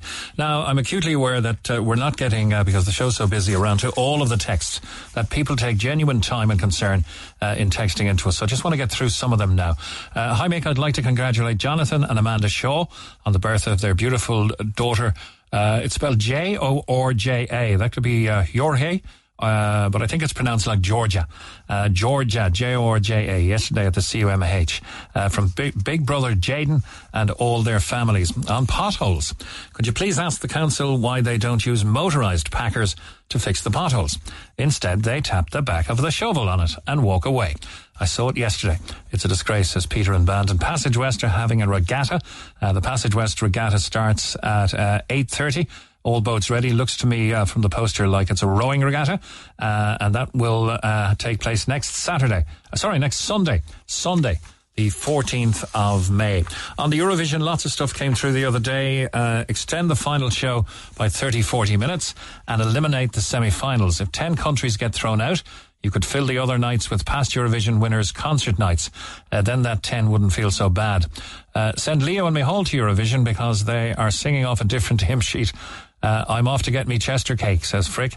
The reason why Ireland will never win Eurovision again, when Dustin the Turkey was Ireland's entry, we were arrogant, ignorant and disrespectful to the competition and those that ran it. What did they expect would happen? Whose bright idea was it anyway? You reap what you sow. Cheers, says Colin. Now, I know Kevin dealt with Australia yesterday. My daughter has lived in Sydney for over 20 years now, and she's never seen so many queues around the blocks for apartment viewings. She thought Ireland had a housing crisis, but it's as bad over there, and the cost of living has increased significantly too. So the grass is not always greener in Oz, says Mary O. Please ask that Australian, can I get a housing allowance, a medical card, welfare payments? Some politicians chastise the Irish people that the Irish travel to all corners of the world. In other words, do we have to work to live there? Warn people there's a new scam, please. Texts are being sent saying they are from Electric Ireland and your last payment didn't go through. The link is malware, so don't click on it, says Pat. And that's text. We have another batch of them there. One says on Eurovision, Johnny Logan gets a little furious when he's referred to as a 2-time Eurovision winner. It's 3 wins, he said, because he wrote the winning song for Linda Martin, as I did mention actually on Tuesday morning. But it's not against we're on about gambling here now. It's not against the law for them to receive stolen goods, money from the post office. It should be returned. I wasn't across that subject, so I'll move on to this one. The FAI Centre of Excellence, bring back John Delaney. He'll get it done. Did you really believe the FAI would build something in Cork that they don't have in Dublin? Get real, lads. If it's not in Dublin, it's not in Ireland, says Pat. And some great texts on Kevin yesterday, just saying that Kevin is doing a super job this morning. Very interesting, says Colette and Ballincollig. Wanted to congratulate Kevin. You did a great job. Sounded so relaxed. Well done from Michael O'Mahony. And in case you don't know, Kevin, the GAA is our national sport. So I don't know what that's about, but you're getting a little bit chastised there. But apparently you did a great job. Oh, look at the time. It's nearly 25 to 11. Talk to Neil Prendeville now. 0818 104 106. Cork's Red FM. And speaking of traffic, just looking at the live feeds from Dunkettle traffic, everything seems to be moving pretty well, except for coming down on the Dublin Road. 2 or 3 minute delays, it seems there. But for all that, there is great movement in the looking east. The N8 looking towards the city, north of the tunnel, Bloomfield West and Bloomfield East. So just 2 or 3 minute delays, it would seem to me anyway, just coming down. And it's moving now pretty quickly as well, down the Dublin Road towards the tunnel. Now then, we have our phone lines to get back to very quickly. And to Colm on line 1. Good morning to you, Colm. Oh, I just can't seem to pick up Colm there. Let's try the other line. Nope. Perhaps you could release Colm and I'll try to pick him up again. Okay, he's there now, okay. Gremlins in the system. Good morning, Colm. Good morning, Mick. How are you? Now, you live in Spain, but you're in France at the moment. Wonders of modern technology, listening to us here in Cork. You're in Bordeaux. Yes, in wine country. Wine country. Grapefruit country. Okay. Is that something you enjoy? The wine? I wouldn't say no to it. There's plenty of choice anyway. So yeah, I do get to taste it from time to time, so that's good, I suppose. Okay, what brings you on with us? I suppose we've kind of gone back a few years. I bought my own house in Spain a few years back, and I was offered a fixed rate full term mortgage, which I took. And I had predicted that we would be having a situation like this with interest rates rising, and wanted to have the security of knowing how much I would be paying at the end of my mortgage. So in 2037, when my mortgage is finished, I'll be paying €960 for my house, which is a 4-bedroom house that I bought in Spain. Okay. And I think that Irish people have been sort of getting sold short by the government, because the politicians haven't protected the public by making sure that banks are able to offer them a fixed rate full term mortgage. I sent on to you there a graph. Just got it here in my hot little fish, and I'm looking at some very stark, and this is a colour graph, which obviously doesn't suit radio as well as it would TV. But looking at France, to a certain extent Denmark, but most certainly the USA, you're comparing the percentages of mortgages that are long-term fixed. It would seem like 95% of mortgages in the USA are long-term fixed, about 65% in France, and maybe 40% in Denmark. That would be long-term fixed. That would be the holy grail for mortgage holders here who are suffering in Ireland, wouldn't it? Absolutely. And I suppose the question needs to be asked is that why are those products not offered to Irish people? I think, again, knowing you can go back to the 80s, and my parents, whatever, they were paying their mortgages in the 80s where interest rates went to 18 and 20%. And my dad was able to support the family, pay the mortgage, and there was a big family of us on one salary, which was a state salary at the time. And it just goes to show that we've become a lot poorer as a people because of, people think that they're actually richer, but we're a lot worse off now than we were back then. People are struggling to pay very low interest rates. But the reality of it is that interest rates could go to 15, they could go to 18, they could go to 20%. And the people who are on variable mortgages, which they were taking out, they didn't understand the risk that they were taking. It seemed cheap at the time. But it's a risk that paid off. It paid off for many years. Yeah, but the thing is that it falls into the banks. Then if you renege on your mortgage, the banks are very quick to take your house off you or whatever like that, and it puts people into an awful lot of financial issues, anxiety, all this sort of stuff. And you can see by the graph the extent of it, not just in Ireland but in different countries around the world as well, that this is not just a local issue.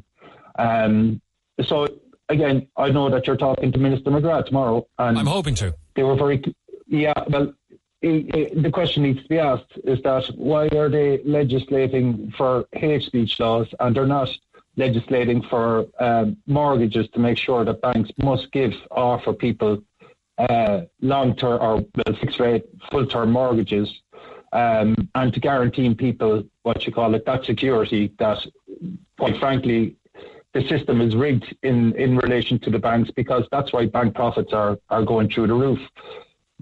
Mortgage rates are going up, so the money that banks are, let's say, making on the mortgages that they've already lent is going up. But the interest rates that they're paying on deposits is still less than a fraction of 1%. But you can hear Pepper's going 7-8% or whatever. But even so, the mortgages, let's say the interest rate on mortgages has skyrocketed, but the interest rate on deposits hasn't gone anywhere. That's another question that needs to be asked that nobody seems to be talking about. We need a functioning banking system in the country to cater for citizens.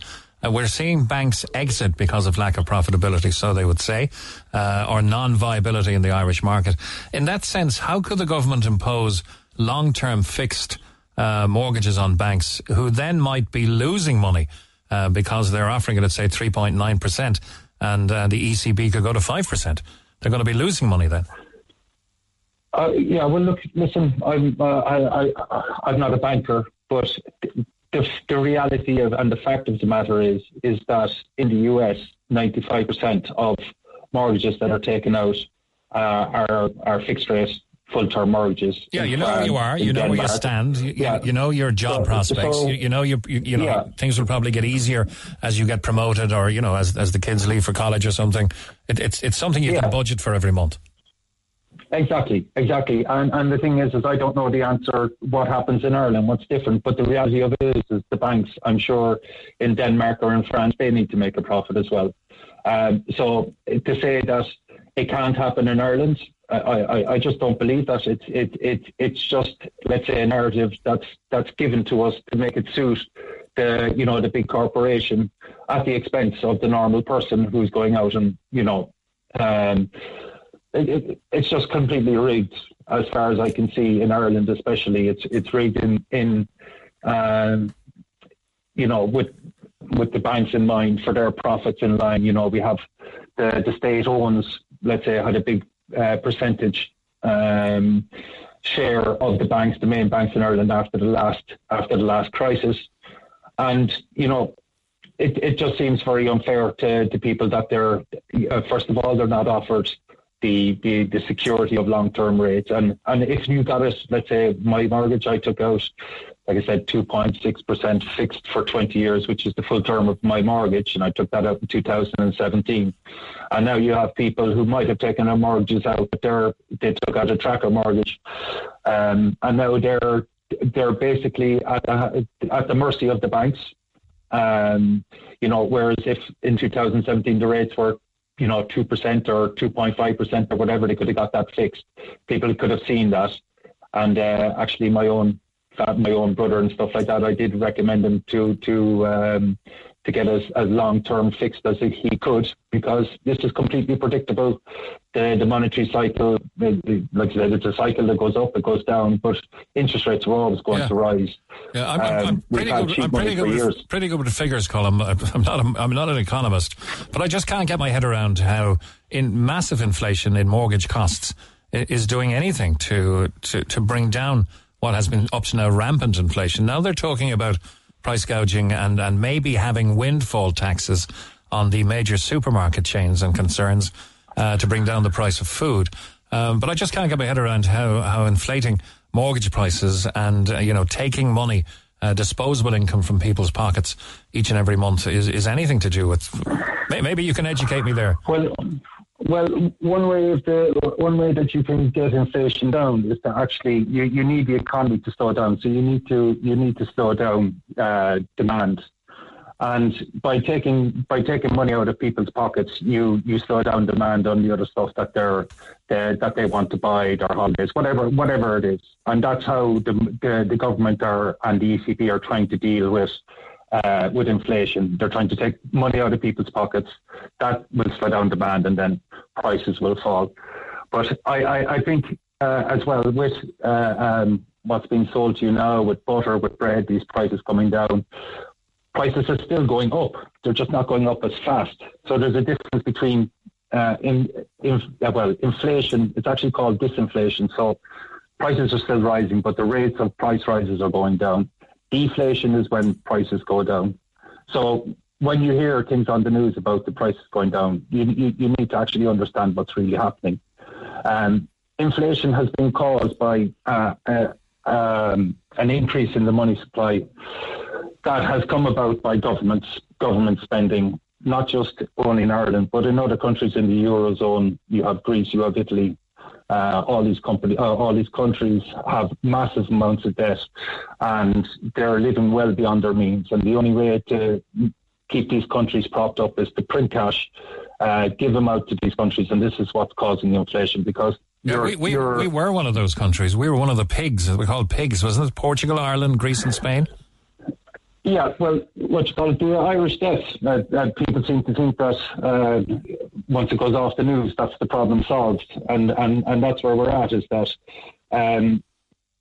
Irish debt has actually increased since the crisis has gone up, so we haven't paid a penny of that money back. But when inflation goes up, that means that the value of the currency goes down. So, when you want to buy an apple is still an apple, but you need more currency units to buy that apple now, and that's what inflation actually is.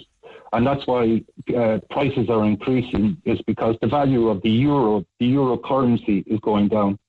And there's plenty of examples of this has gone on through history. But again, there's a very deliberate attempt, in my opinion, not to educate people about monetary things, about how money works, about inflation, how monetary supply, about the banking system, the fractional reserve banking system, all these things. People are kept deliberately in the dark about it. And then when things like what we're discussing now, they come up, people are completely surprised. They don't understand it. But look, myself, I've educated myself over the years. Yeah, I do understand that with this fractional easing and printing of more currency, and it seems to be prevalent really in the US, if not other countries in the world, that essentially, the more currency you put into the market, the less buying power each individual unit of currency has. And so, in essence, governments have the freedom to print us into poverty. Yeah, but that's exactly what they're doing, because when the currency, there's plenty, you can go back to Weimar Germany, which is just 100 years ago, where the complete currency supply of the Reichsmark was about 150 billion Reichsmarks in 1920. And by 1923, it would have cost you, let's say, 1 billion Reichsmarks to buy a cup of coffee. To buy a loaf of bread, yeah. I'll have to move on, Colin. Interesting chat. What part of Spain did you choose to live in? How do you find it and why? Well, I'm living just outside of Barcelona. I moved over there for work, and considering what's going on, it was the best move I ever made, and I have no regrets about it.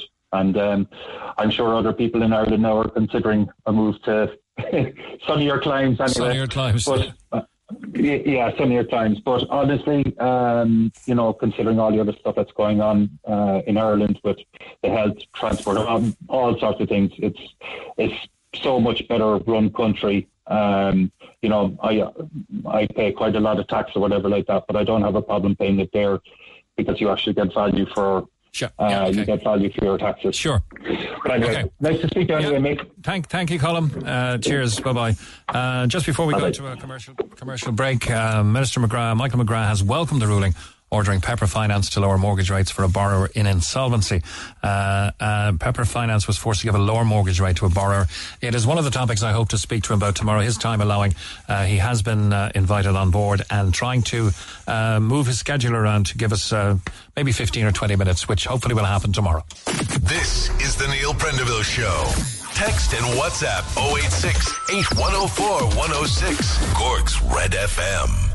And at 6 minutes to 11 o'clock, we've had many texts and requests for the contact details of our main two contributors, the longer interviews, not the individual ones. But Joey Sheehan of mymortgages.ie, you can get on either that, mymortgages.ie, get some details there, or 0214277 037.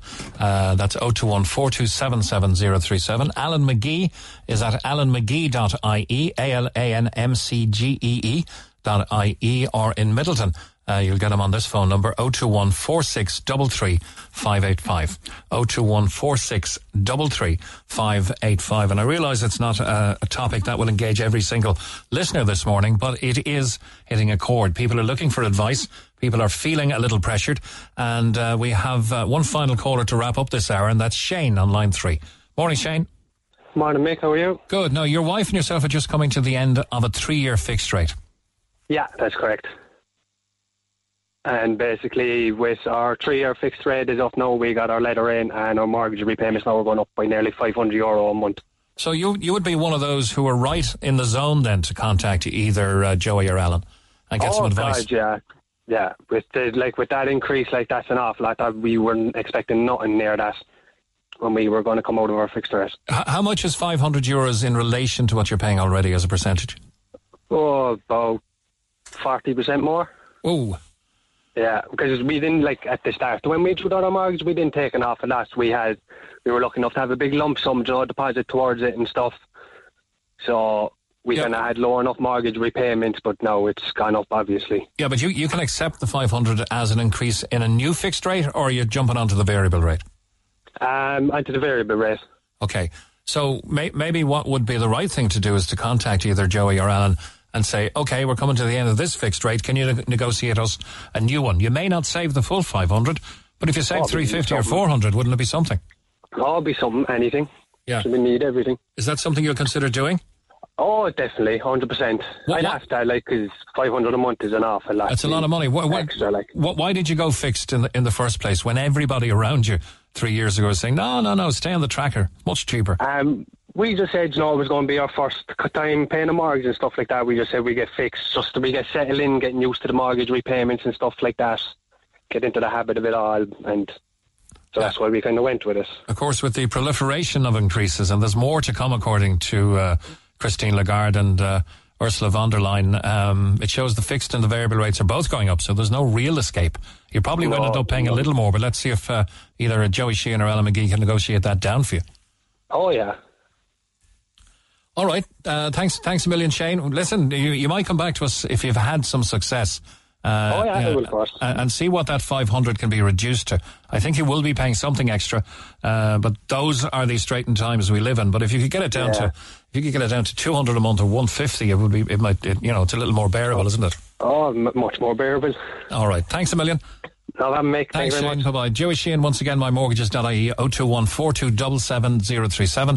And Alan McGee is at alanmcgee.ie on 021 4633 585. This is the Neil Prendeville Show with Mick Mulcahy, and with the time approaching 11 o'clock, news next. Hey, it's Dave. Join me weekdays from 4 for Dave Max Drive, where I'll help get you home or give you a little lift at home. Big hits, loads of fun features and traffic info. What more could you need? Join me weekdays from 4. Dave Max Drive. The Neil Prendeville Show, Red FM. And I've got some texts to get to before our next caller on the mortgages thing, because it was quite an emotive subject for a lot of people. There are penalties apparently if you pay over 10% extra off the mortgage. That'll need to be checked out. By careful paying off your mortgage early, some financial institutions will hit you for around 500 to 1,000 per year the earlier you pay off the mortgage, says Paddy. Mick, there's red tape and switching. but it's well worth it. I've switched twice. There are many people who wouldn't switch their electricity twice in a lifetime. And this texter has switched their mortgage twice. My current mortgage was fixed for 3 years, due to expire at the end of the year. I called Bank of Ireland, who would not deal with me until 60 days out of the expiry of the contract. So I don't know where your broker is coming from. Hi, Mick. Our mortgage was sold to a vulture fund. We've no option of a fixed rate. And now with only one income in the house with no arrears, but when we got the mortgage initially, we were both working, so it's unlikely for any bank to take us, I assume. Is there anything we can do? We'll contact Joey or Alan. I'll give their details out before the end of the programme again. Have a pen and paper ready, though. We constantly, I missed that, I didn't have a pen. Please get one ready, I'll call one up before the end of the show. That's crazy. We got a mortgage last year for 4 years at 1.9. Lucky you. Hi, can you please ask, if you take out a mortgage, do you need to keep your savings in your account? I would imagine you'll be using them for the mortgage. I went through a mortgage broker myself. There are many free mortgage broker options in Cork, which I hope people are aware of, as there are enough charges when it comes to buying a house. At the end of the day, these brokers are paid by the bank. They receive a percentage payment from the bank for bringing in the custom. I make people should be very careful when getting cash back when switching, even though the interest rate might be the same as another bank. The APR, or the annual rate, is higher. In other words, there is less coming off your capital, and that's what you really want to be moving. You want to be bringing your capital down. Okay, the capital you owe down. Let's go to line 2. Tom O'Connell's been waiting there. Thank you, Tom. Hello. No, you want about the fire service in Ballincollig? Yes. And you're saying we need to keep it? No, we need to get it up fully operational. All right. And fully manned. Right. 24 hours a day, 7 days a week. In line with that, there's a protest in Ballincollig tomorrow, but you have a particular story. You saw 3 units of the fire brigade pass and a rapid response unit. Tell us about that. Last Saturday, I was just after coming through Victoria Cross onto the straight road when a fire tender, 3 fully crewed fire engines, and a medical response, I presume, first, a medical support vehicle passed me.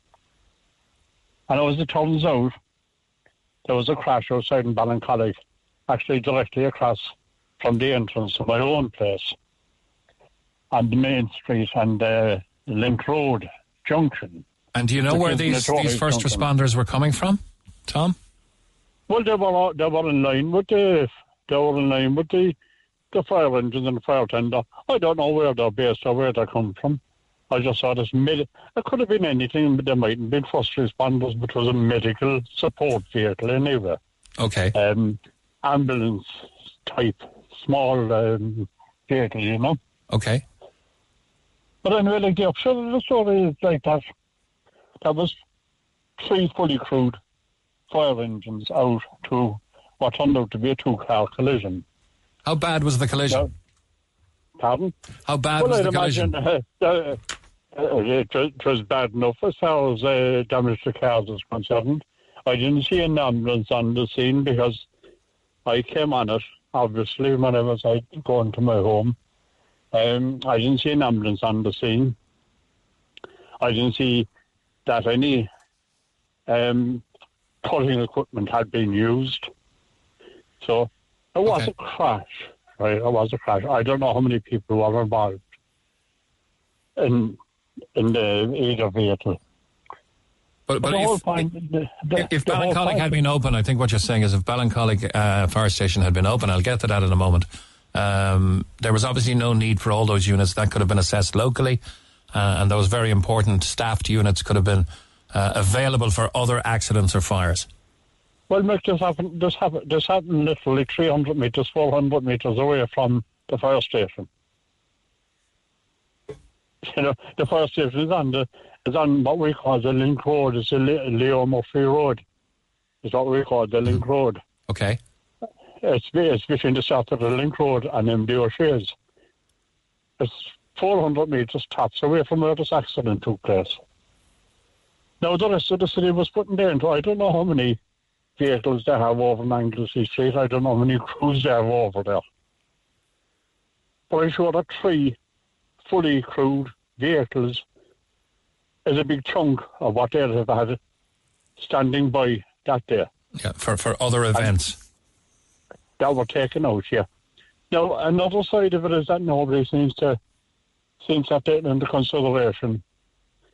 God forbid it, but if there was a fire in either or both vehicles and people were trapped in it, it takes at least 15 minutes for these fire engines to get from Anglesey Street out to Ballincollig.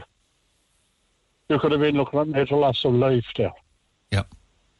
So if the station was manned and open, it's news to me that it's closed, but I'll get to that in a moment. They could have seen it themselves and not had to send 3 units from a remote location, as it were, to the accident. All's well that ended well. I think the people involved in the accident were in any case standing on the side of the road, notwithstanding they may have had some injuries and needed attention. Yeah. I saw people standing on the side of the road, but I was by both cars, but I wasn't sure whether they were involved in it or not, like kind of, you know. But another thing is that you have these towns involved in local government who never raised a voice against the total legislation. They never done anything because they won't do anything controversial. They're quite happy to take their 24k a year plus expenses and come up with something like, let's call a footbridge the Bogman Bridge, because that won't create any controversy, but it could be a popular subject. Yeah, Ballincollig part of the city now, isn't it? It's part of the city, yeah. Well, it doesn't matter because it's all the same circus, whether it's city council or county council. It's all the same circus, but all the same clowns on it. Yeah, you know? All right. Let me talk to William Crowley here from the Cork City Fire Union. He's the Cork City Fire Union rep. Tom, thanks for that and for highlighting it, and let's find out more about the Ballincollig fire station situation. Good morning, William Crowley. Thanks for coming on. Hi, thanks very much for having me. Now, I know there's a protest in Ballincollig tomorrow night to keep the service in the village. It's a big village now. So City Hall have also commented that they've plans to be announced. So what's your situation on it? It's news to me it was closed, but is it a staff recruiting or retention issue there? Yeah, essentially that sort of comes down to Ballincollig, we'll say, was absorbed into Cork City when Cork City expanded back in 2019, and when it was absorbed, the station came with it. So it's part of Cork City now, and that station would have historically been a retained station. So retained firefighters, your listeners may be familiar with them, would say in smaller towns around the country, they would say they work other jobs, they carry a pager, and when their pager goes off, they go to the fire station. Very like the lifeboats. Exactly like the lifeboats or the Coast Guard, exactly the same thing. So that's suitable in a small rural town. It isn't suitable in the second city of the country. So what happened is we periodically run recruitment campaigns for firefighters, full-time firefighters in the city, and the guys who were out in Ballincollig as retained firefighters applied for and got full-time jobs with Cork City Fire Brigade. And so essentially then there were no more retained firefighters to crew Ballincollig. So we put a crew out there on a full-time basis, and that ran for months out there, and then the council pulled it. Essentially, they said it was a cost issue. No, we look at costs differently. Obviously, we look at in lives lost and people's houses burnt to the ground. That to us is a cost, whereas the council were looking at it purely from a financial point of view, because if somebody dies or somebody's house burns to the ground, it doesn't essentially cost the local authority anything, but providing a firefighter to save that person or stop their house burning down does cost. So we look at it from opposite sides of the equation. So essentially it's been closed since November 2021. They've been trying to recruit retained firefighters since October of 2020, but over the last 2.5 years that has proved an impossibility. And it's kind of obvious why, because like a retained firefighter gets paid between 8,500 and 12,000, and to buy a house in Ballincollig will cost you 240,000. To rent a house in Ballincollig, or even to rent a room there, I'd have looked there on Daft. You can rent the cheapest available rent is a room in Ballincollig at 280 quid a week, which is 14 grand a year. How close do you have to be to Ballincollig to be a member of the fire service? You have to be within 3 kilometres of the station, and you have to be able to make the station in less than 5 minutes. Okay, but let's look at the overarching question here. I'm not sure is Ballincollig or Carrigaline more populated now, but it must be one of the largest developed suburbs of Cork City now. How can such a level of housing and infrastructure and population not be served by a full-time station? What's the red tape here? There isn't essentially any red tape. The red tape would support our argument if you look at the National Development Plan, the Major Emergency Plan and legislation around the provision of emergency services by local authorities. Our feeling is that the legislation supports us, that there must be appropriate fire cover in place, but it isn't in place. So, essentially what we're saying is we have the staff employed, full-time staff, utilise those staff to reopen Ballincollig Station. Okay, brilliant support staff here for the on-air presenter all the time. Ballincollig is bigger than Carrigaline by approximately 3,000, so 18,500 roughly in Ballincollig, 15,500 people in Carrigaline. Does Carrigaline have a full-time fire service? No, Carrigaline would have a retained fire service and have had for decades. Okay, retained isn't full-time, is it? No, so generally retained, they'd have other jobs. They might be working with, say, in a mechanics or a butcher's or a bank or a baker's, and when their pager goes off, essentially they leave their main place of employment, make their way to the station and deal with the call. And the problem then you have in the likes of Ballincollig is people living there. It's a dormitory suburb of Cork City. People living there are working for multinationals. They have good jobs. You're not going to get, if you're working for a major multinational, you're not going to be able to turn around to your manager or your boss and say, look, I'm thinking about joining the retained fire service, and if a call comes in, I'll have to go. I might be 10 minutes, I might be 10 hours, it could be a couple of days before I'm back. Yeah, but every multinational has their, the CSR, their Corporate and Social Responsibility Index. So if they're not allowing any members of staff to provide this vital service, then that index would be low. And they're measuring that on all sorts of ecological and green measures right now. Absolutely. And if you were in a position where there were any multinationals within, we'll say, 3 kilometres or 5 minutes of Ballincollig Fire Station, that would be ideal. Like if you had a major pharmaceutical plant within 3 kilometres of the fire station, and employees of that plant also lived within 3 kilometres of the station and were able to get to the station within 5 minutes, that would be an ideal scenario. But unfortunately, that isn't the case in Ballincollig. Okay. So if life and limb has been threatened, if housing is going to burn to the ground, the people of Ballincollig are right now depending on dispatch from Cork City Centre? Yes. Carrigaline also? No, because it's part of Cork City, it would come within the remit of Cork City Fire Brigade. So wouldn't Ballincollig be the same then? Oh, absolutely, yeah.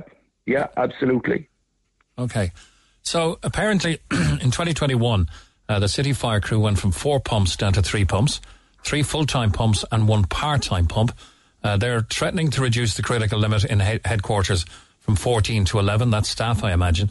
And they want to reduce the numbers in the back of appliances from 4 to 3 firefighters to cover Ballincollig. This, to the people living there, is surely not acceptable. Absolutely, and it was put to us at the time as a measure that we'd be able to keep Ballincollig open on a cost-neutral basis. But the problem was we were robbing Peter to pay Paul, so we were taking people from the other stations to staff and crew a fire truck out in Ballincollig. So everything suffered then. So it wasn't Ballincollig without a pump, it was the entire city without fully crewed pumps.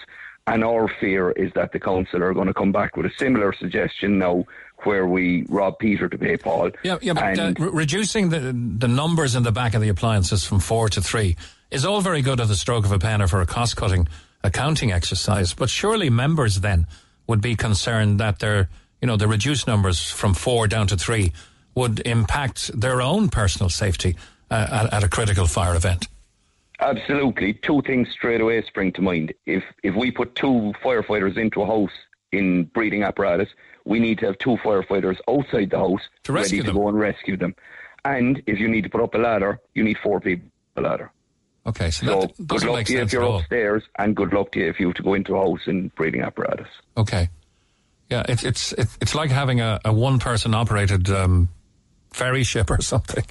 If one person is driving the ship, who's going to rescue anyone that falls over the side? Exactly. Okay, so where do we go from here? Yeah, you're a union rep. What are you calling for? What we're saying basically is Cork City Council has said to us, will say that they have proposals to reopen Ballincollig, will say through back channels, but what they're saying publicly is that a crew in Ballincollig is an over-provision of fire cover, and that covering Ballincollig from Anglesey Street is the optimal approach, and that they're ploughing on with this retained recruitment campaign, which over the last 2.5 years hasn't proved successful. So that's the public side of it. And then privately, what we're being told is that they do want to open Ballincollig. So what we're saying is very, very clear. If they have proposals to open Ballincollig, they get those proposals to us. We'll have a look at them. If they're meaningful proposals, we'll sit down in the WRC or anywhere else and discuss those proposals. Because we want to resolve this. It's dragging on now over 3 weeks. There's a big demonstration out in Ballincollig tomorrow, and again, that's a community-led, grassroots demonstration. We didn't organise it or start it, and we'll say you've all the councillors within Cork City Council are calling on Ballincollig to be reopened immediately with full-time crewing. So everybody is saying we need to do this, and we need the council to come out with their proposals on how they intend doing it. Okay. So last week a SIP2 spokesperson, not sure if that's you, said the union was ready, willing and able to engage. Yeah, and we're still the same. We want to end this. This is a dispute which should never have started. No, it has started. It needs to finish as soon as possible. And the way we finish this is by reopening Ballincollig Fire Station. Okay, lest somebody die in the meantime. Well, that's our fear. Like it was said in the council chamber the other night, on Monday night, that Cork City, and this is by a councillor, the Cork City Council are getting away with murder. And that's the case of it. What's going to happen here is somebody's going to be seriously injured or die, and we don't want to see that, because we're the ones who'll carry that, not an accountant or a senior civil servant within Cork City Council. It's we're the people who'll arrive on scene too late to help. Okay. So optimum fire cover at the moment is deemed to be available to Ballincollig from either Ballyvolane or Anglesey Street. And it takes, I'm reading here, about 13 minutes to get there under blues and twos. So that's light traffic, I suppose, traffic getting out of your way and cooperating, full sirens and flashing blue lights, about 13 minutes. I wonder if anyone's arse was on fire from the council concerned. Would they hang on the 13 minutes that they're asking people in Ballincollig to hang on? Well, it's a long time. Like we've had situations where people have rung in to say, look, there's smoke coming from a fuse board, or similar situations like that. And by the time we've got crews out there, it's a fully developed fire. And you look at modern construction methods. There was a terrace of houses up the country. Literally a full terrace of houses burnt to the ground in less than 20 minutes. So you're talking about the potential for massive and catastrophic outcomes. Okay, so whatever about the red tape and bureaucracy, is it fair to say the people of Ballincollig and even the people of Carrigaline deserve their own dedicated rapid response unit in the event of fire? Absolutely. The Ballincollig station needs to be reopened, and we have the staff to do it. It isn't the case that we'd have to hire a load of new staff to do it. We currently have staffing resources within Cork City within the brigade to man Ballincollig. As I explained it recently, it'd be like if you had a 15-man football team. You don't only have 15 players, you've 20 or 25 players on your panel. So if the county board or somebody came down and said, look, for the rest of the season, everybody's going to play with 18 players, you don't have to go away and find 3 new people and train them how to play. You already have those players on your panel. We have those firefighters available to crew Ballincollig, and all we're asking is for the council to do it. Okay, and it's in their remit to do it, is it? Absolutely, yeah. So this public demonstration to show support for Cork City Fire Brigade and to demand the reopening of Ballincollig Fire Station is planned for 6:30 tomorrow evening on Ballincollig's Link Road. Expecting a good turnout? We're very hopeful, yeah, we'll have a good turnout. I know that it's getting a lot of support out in Ballincollig. I know that the schools out in Ballincollig have been in contact with the parents, the students out there, making them aware of it, because my niece Emma McElwain is a student in Coláiste Cullen, one of the biggest schools out in Ballincollig, and their principal, Miss Sliney, sent out an email to all the parents informing them of the demonstration, and I think it's a good way for younger people in the community to become aware of, community spirit and supporting the things that are important. It's good for local democracy as well, for people to come out and make their voices heard. Okay, but you're asking for some joined-up thinking and some realisation that lives are being put at risk, and we wish that demonstration every success. 6:30pm tomorrow night on Ballincollig's Link Road. William Crowley, Cork City Fire Union rep, thank you very much for highlighting the situation for us. Thank you. 11:30 now. Talk to Neil Prendeville now. 0818 104 106. Cork's Red FM. 27 minutes to midday. Good morning from the Neil Prendeville Show. I love a text like this. Google Maps needs a good kick up the backside. Let's go to Richie Hodges in line 2. Morning, Richie. Morning, how are you? Very good. Yeah, you're irked a little by Google Maps, are you? Where do they send you? Wrong place, right place, wrong way? Well, see, what it is Google Maps have been driving around the country a few years back and taking pictures of roads and then putting them up on their GPS system and sending people down boreens that aren't capable to be driven down. Okay, so another Google Maps nightmare happened recently. You're reckoning it's a couple of months by now? Can you detail any of them? Oh, yeah. Well, it was last year. There was a German camper van went down there and it got all the way down to a bridge that there's no way he could get round or over. And by the time he was towed back up to the road, he'd burnt his clutch out, and I'd say he had a bill of well over €1,000. Okay. What area of the country or the county are we looking at in particular? We're in the best part of West Cork, Allihies, on the end of the Beara Peninsula. You couldn't go much further west? No. Next stop, America. Well, you could. Llanamore is more west, isn't it? Oh, it's more, a little southwest. Let's say southwest. Furthest place from Dublin in the country. All right. And of course, if people don't know where Allihies is, it's quite a distance from even further west than Castletownbere, which is in itself probably the distance Castletownbere to Cork is the same as Cork to Dublin. Yeah, well, actually, if I'm going to Dublin, when I get to Cork, I'm halfway to Dublin. Wow, that's... That's a sobering thought. It's hard enough for people to drive to Dublin, even with the good roads that we have now. Yeah. Oh, well, it's a big county. So what's the problem with Google Maps? Is that they're rating roads to be of a wider structure than they actually are, or just using their digital maps to calculate the best route for time, but maybe not for road suitability? I think the buzzword these days is AI. They're using artificial intelligence to work out routes that aren't viable, and they're not accepting people telling them that they're not viable. Like I told them a year ago that track was no good, and they're still sending people down it. But funny enough, Neil, I had a message last night on email saying that they had now accepted my change of route, that they shouldn't be sending people down there. Let's see how long it takes before I actually stop sending people down there. That could be another few weeks. Okay, so we've no idea how many people are disenfranchised by this and how many people are complaining or how many people put up pictures. I saw some pictures on social media of a van being stuck at a bridge it couldn't get over. That's the place, yeah. There are at least 4 or 5 different routes around here that Google use that you cannot do without a 4-wheel drive Jeep or maybe even a quad. It's just not possible. Coast Guard got called out last year when a European mainland couple with a hired car decided to drive over a mountain and got stuck in the bog just because Google Maps told them to go that way. Bit of common sense. Wouldn't the simplest solution be a sign to say this road is not suitable for wide vehicles or something, rather than towing a guy out and burning out his clutch? Absolutely, but then you can't put the pressure on Cork County Council. They're not sending people down the road. It's obviously a boreen. It's not tarmac, it's gravel. So it would be nice if the council put some signs up, but I don't think it's their fault. So what's the best way to get to Allihies proper then from Castletownbere? Is it to stay on the southern route by Cahermore? Yes, stay on the southern route by Cahermore and follow the road signs and don't even use your GPS.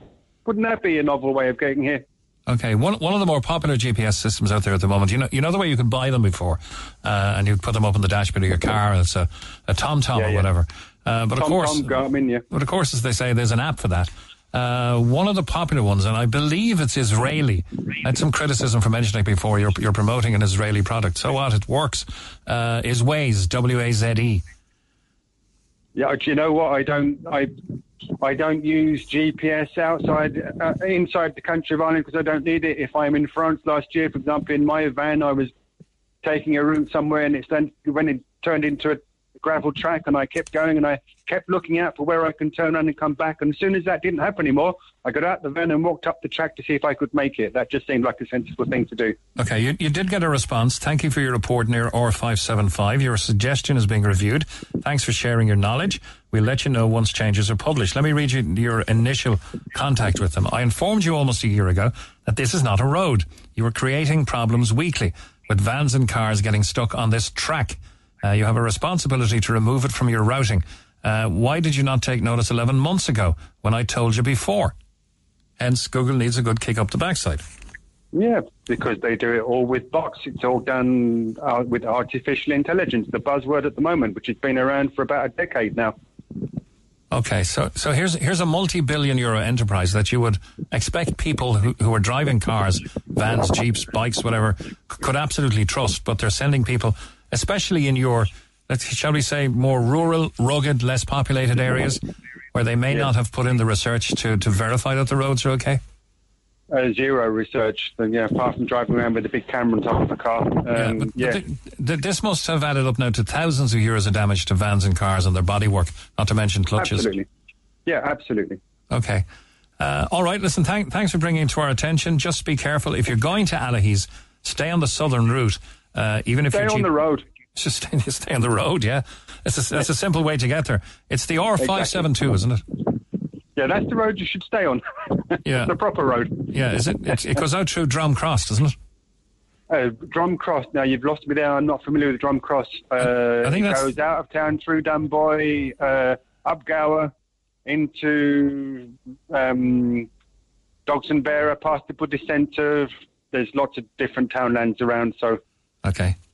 That's not a West Cork accent. How long are you down there? Well, where are you from? I'm here. I'm from Allihies. My grandparents came over here with the mines 200 years ago. I just happened to grow up in England, that's all. Okay, so you like it there. Is it still still as colourful a main street as it used to be? Absolutely no. I'd say it's probably the nicest village in the country to spend a few summer evenings without people wearing life jackets to the pub kind of thing. It's that kind of buzz, you know? Yeah, I'm looking at the pictures of the vans now, and you wouldn't fit the smallest of cars across that bridge. The van being pulled out by a tractor. Silly stuff altogether. Thanks for bringing it to our attention. No worries. Care is needed.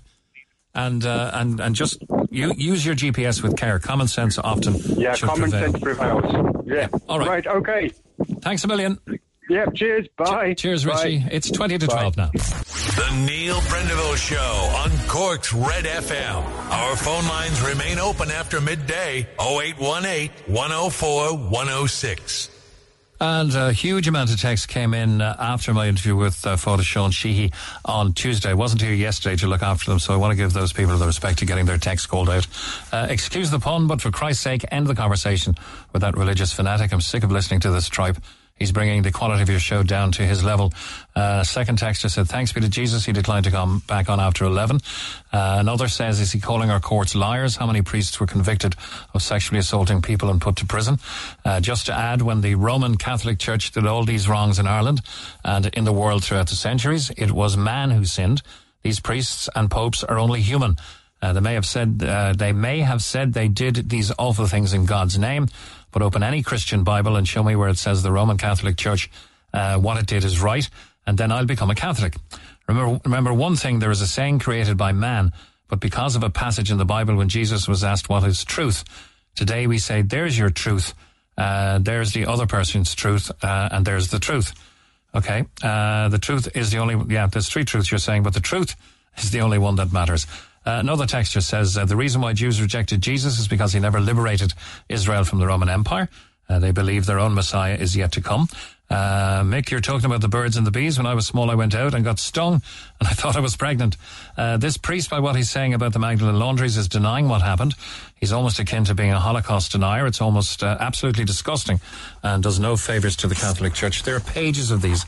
I'll give you a flavour of what's there.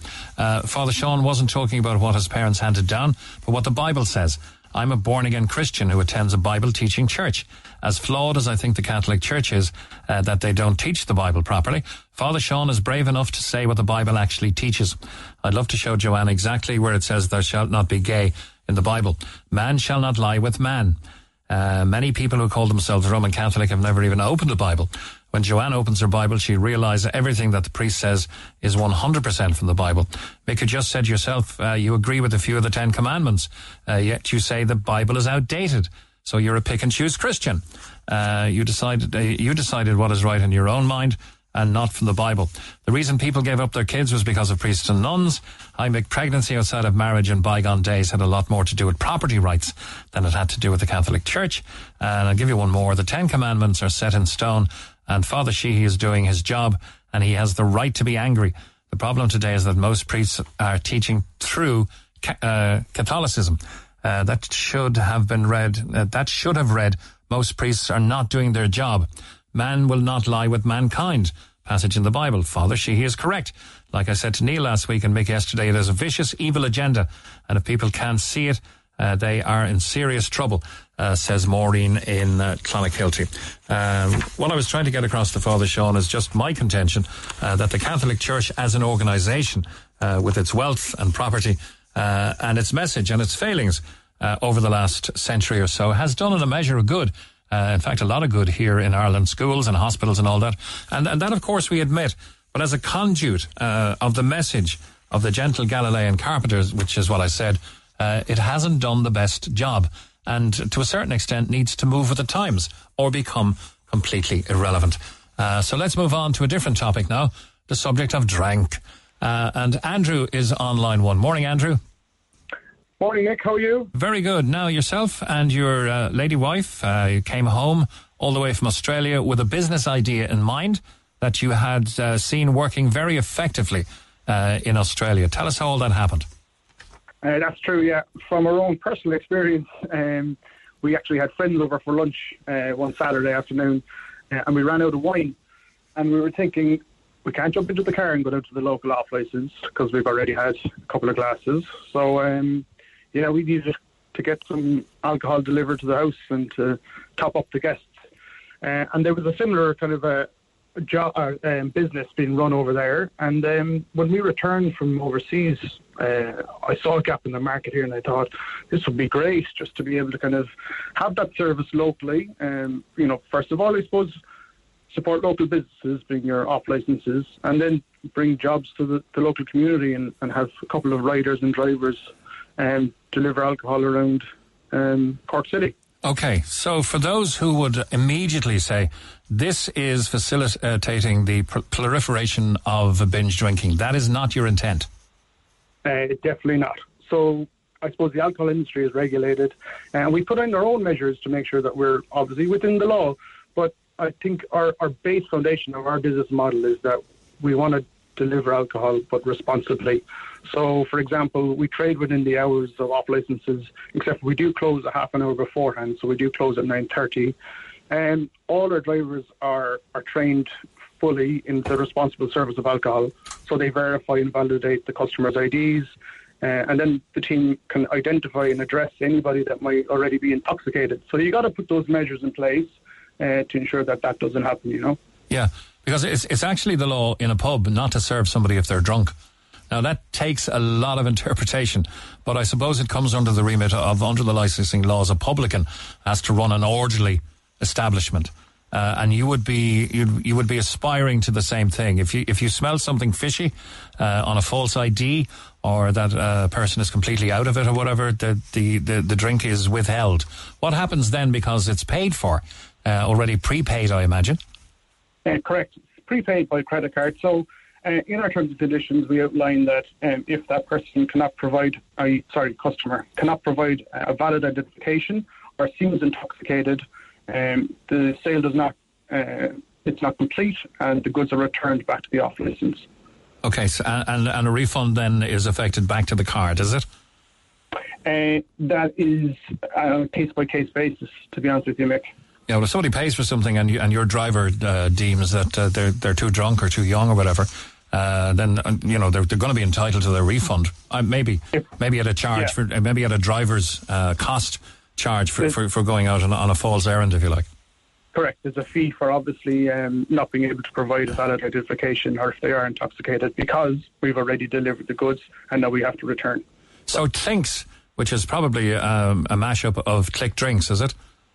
It kind of is, really, yeah. Well, it was more of a toast, really. So clinking of glasses. Yeah, clinking of glasses. I'm reading too much into it. It seems like a great idea, and why it may behove me to concentrate on. Hang on a second. What if? And we've gone through all that you do have duty of care processes in place. Of course, there are other applications. You may be planning a communion party or something and don't have time to go for an off license. Or can that service be used to do a block order in the middle of the day? That's exactly it. Honestly, Nick, a lot of our customers during the day are corporates. So we've had a lot of deliveries recently that, you might send a bottle of wine to your solicitor as a thank you, or whatever the case may be. But essentially, what we're trying to do is provide a service in a safe manner and in a timely manner. So what we're saying to people is that we'll get your goods within 60 minutes and, as I said, in a responsible manner. So if Joe Bloggs in ABC Limited decided to have an office party, safely of course, on Friday evening, and say, guys, get the train or the bus in, we'll be having a few drinks after work, they could avail of your service to do a delivery of said alcohol in a safe manner and not have to send one of the staff down and horse in all of the attendant drinks and set them up and all that kind of thing. That's exactly it. And a lot of people are always short on ice, so we also deliver ice. That's a huge thing. So have you had orders just to deliver ice alone? Believe it or not, we sure have. That's a great application, I have to say, in that sense. So how long are you home and how has business been going? So we returned pre-COVID and we came back with our respective jobs that we had abroad, and obviously COVID had kicked in. So essentially we were kind of thinking, is this the right time to set up a business? So we waited a while, and obviously there's a lot to setting up a business like this. It's a tech startup, essentially. So the legal side of things we had to investigate first. That took some time. So I suppose from concept to launch, it's been a kind of an 18-month journey. And in startup, and I know if any of your listeners are in startup, it's a hell of a road. It's very exciting, and we are very excited. But it comes with a couple of ups and downs, But we are launched. We engage with some really good partnered off licenses. They have some great ranges of beers, wines, and spirits, and they've been great. So number 21 in the city centre have been exceptionally supportive as a partner, as so have Scally's in Blackrock, that we service that local area as well. So the tech side of it itself has been, I suppose, innovative. Yeah, I can imagine. Yeah, but servicing late night parties at 1:30 or 2:30 in the morning is not your modus operandi. Definitely not. No, our last call for Clinks is 9:30 p.m. So that's the last time you can order. Then by law the drinks would have to be collected by 10 and be on their way. But essentially, if I'm getting this right, a person makes a legal order through your app in legal opening hours. The alcohol is collected before closing time, which is 10 p.m. for off licenses, and you're fully within your remit then, it being paid for and leaving the licensed premises within licensing hours. You're fully okay to deliver it even after it closes, even after 10 p.m. because it's been paid for and left. It's just in transport. That's correct, Mick. I nearly would hire you as a solicitor myself had I known you. So you've co-founded this with your wife, Regina, Andrew and Regina Scannell, and you're propagating it as a responsible service of alcohol. That's your business's top priority and focus. Correct. That's it. Okay, where do people find you, Andrew? www.clinks.ie. It's that simple. So it's a CLINKS.ie, and you can download the app on Google Android or Apple iOS through the links on the website. On clicks. But definitely follow our socials, and you'll get some tips and tricks on our Instagram and our Facebook as well. Yeah, and you don't do ancillary service like delivering glasses and collecting them the following day or any of that, do you? That is not yet, but, there's, like a business, there's plenty of avenues you can go down, so stay tuned. Yeah, and as a nation with predilection for alcohol, shall we say, or certainly having the reputation for it, has there been any pushback from any of the powers that be, or off licenses obviously welcome the business. If you're safely purchasing the alcohol, safely delivering it, and stopping people having the temptation, if you like, to take a chance with alcohol already imbibed, hop in the car to top up for their party or whatever. So it seems like a win-win. But have you had any pushback, legal or otherwise, or any reticence from people to join your supply chain? So touch wood, none so far. In fact, I go to say the opposite, and people have been extremely supportive, and I suppose supportive of the business model itself. Again, when you look at it, I suppose the core foundation being responsible serves of alcohol, and that's what we're here to do, So enjoy the party, but be responsible. All right. And that's our message. Best wishes to yourself and Regina. Clinks.ie, you can get it on Apple and on the Android store as well. Thanks a million for taking the call, Andrew. Best of luck with the new business. And of course, as we always do, as you do, it's a drink responsibly situation. Thanks very much. One final caller, and that is Dennis on line 2. Hi, Dennis. Hi, it's just to make everyone aware there's a text going around there from Electric Ireland, and it's in relation of your last bill didn't go through, just to make everyone aware it's a scam text going around. Okay, so if you do respond to that text and you are worried, it's probably malware that's in it. It'll get into your system. It'll probably clean out your bank or whatever. Yeah, I'd say just delete it straight away, I'd say. Yeah, just delete. There's other ones going around from the M50 toll and that kind of thing. And, if you had transited the M50 toll, if you'd been to Dublin Airport or something to collect somebody, you'd be half inclined to click it and say, I thought I paid that on the way up. Maybe I didn't. I'll click here.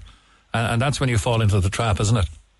Yes, and I recently went through the M50, and you can pay it over the phone as well. There's no, they will take calls over the phone, so just don't maybe do it through online banking or anything like that. Yeah, don't do it on your device. There's other ones going around about deliveries and on post and banking and all of that. So if you're getting, and there's a really, really bad one about, hi Mum, I'm on somebody else's phone, it's urgent. Can you get back to me on this number? And then that process, I can't answer the phone, please, I need money urgently. And it gets sent like that. So just be aware, there are many and myriad scams out there that are texting people's phones, and the text looks real, and it does call to action, if you like. It gives you the call to action to engage, but you're engaging in very, very dangerous territory. Thanks for that scam call warning.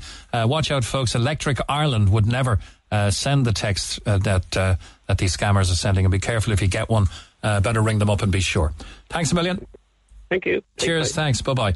My thanks to the show's producers, Kevin Galvin, Seamus Wheelahan and Claire O'Connor. And we're back tomorrow morning with the Neil Prendeville Show for Friday after news at 9. For more Red FM podcasts, go to redfm.ie/podcasts.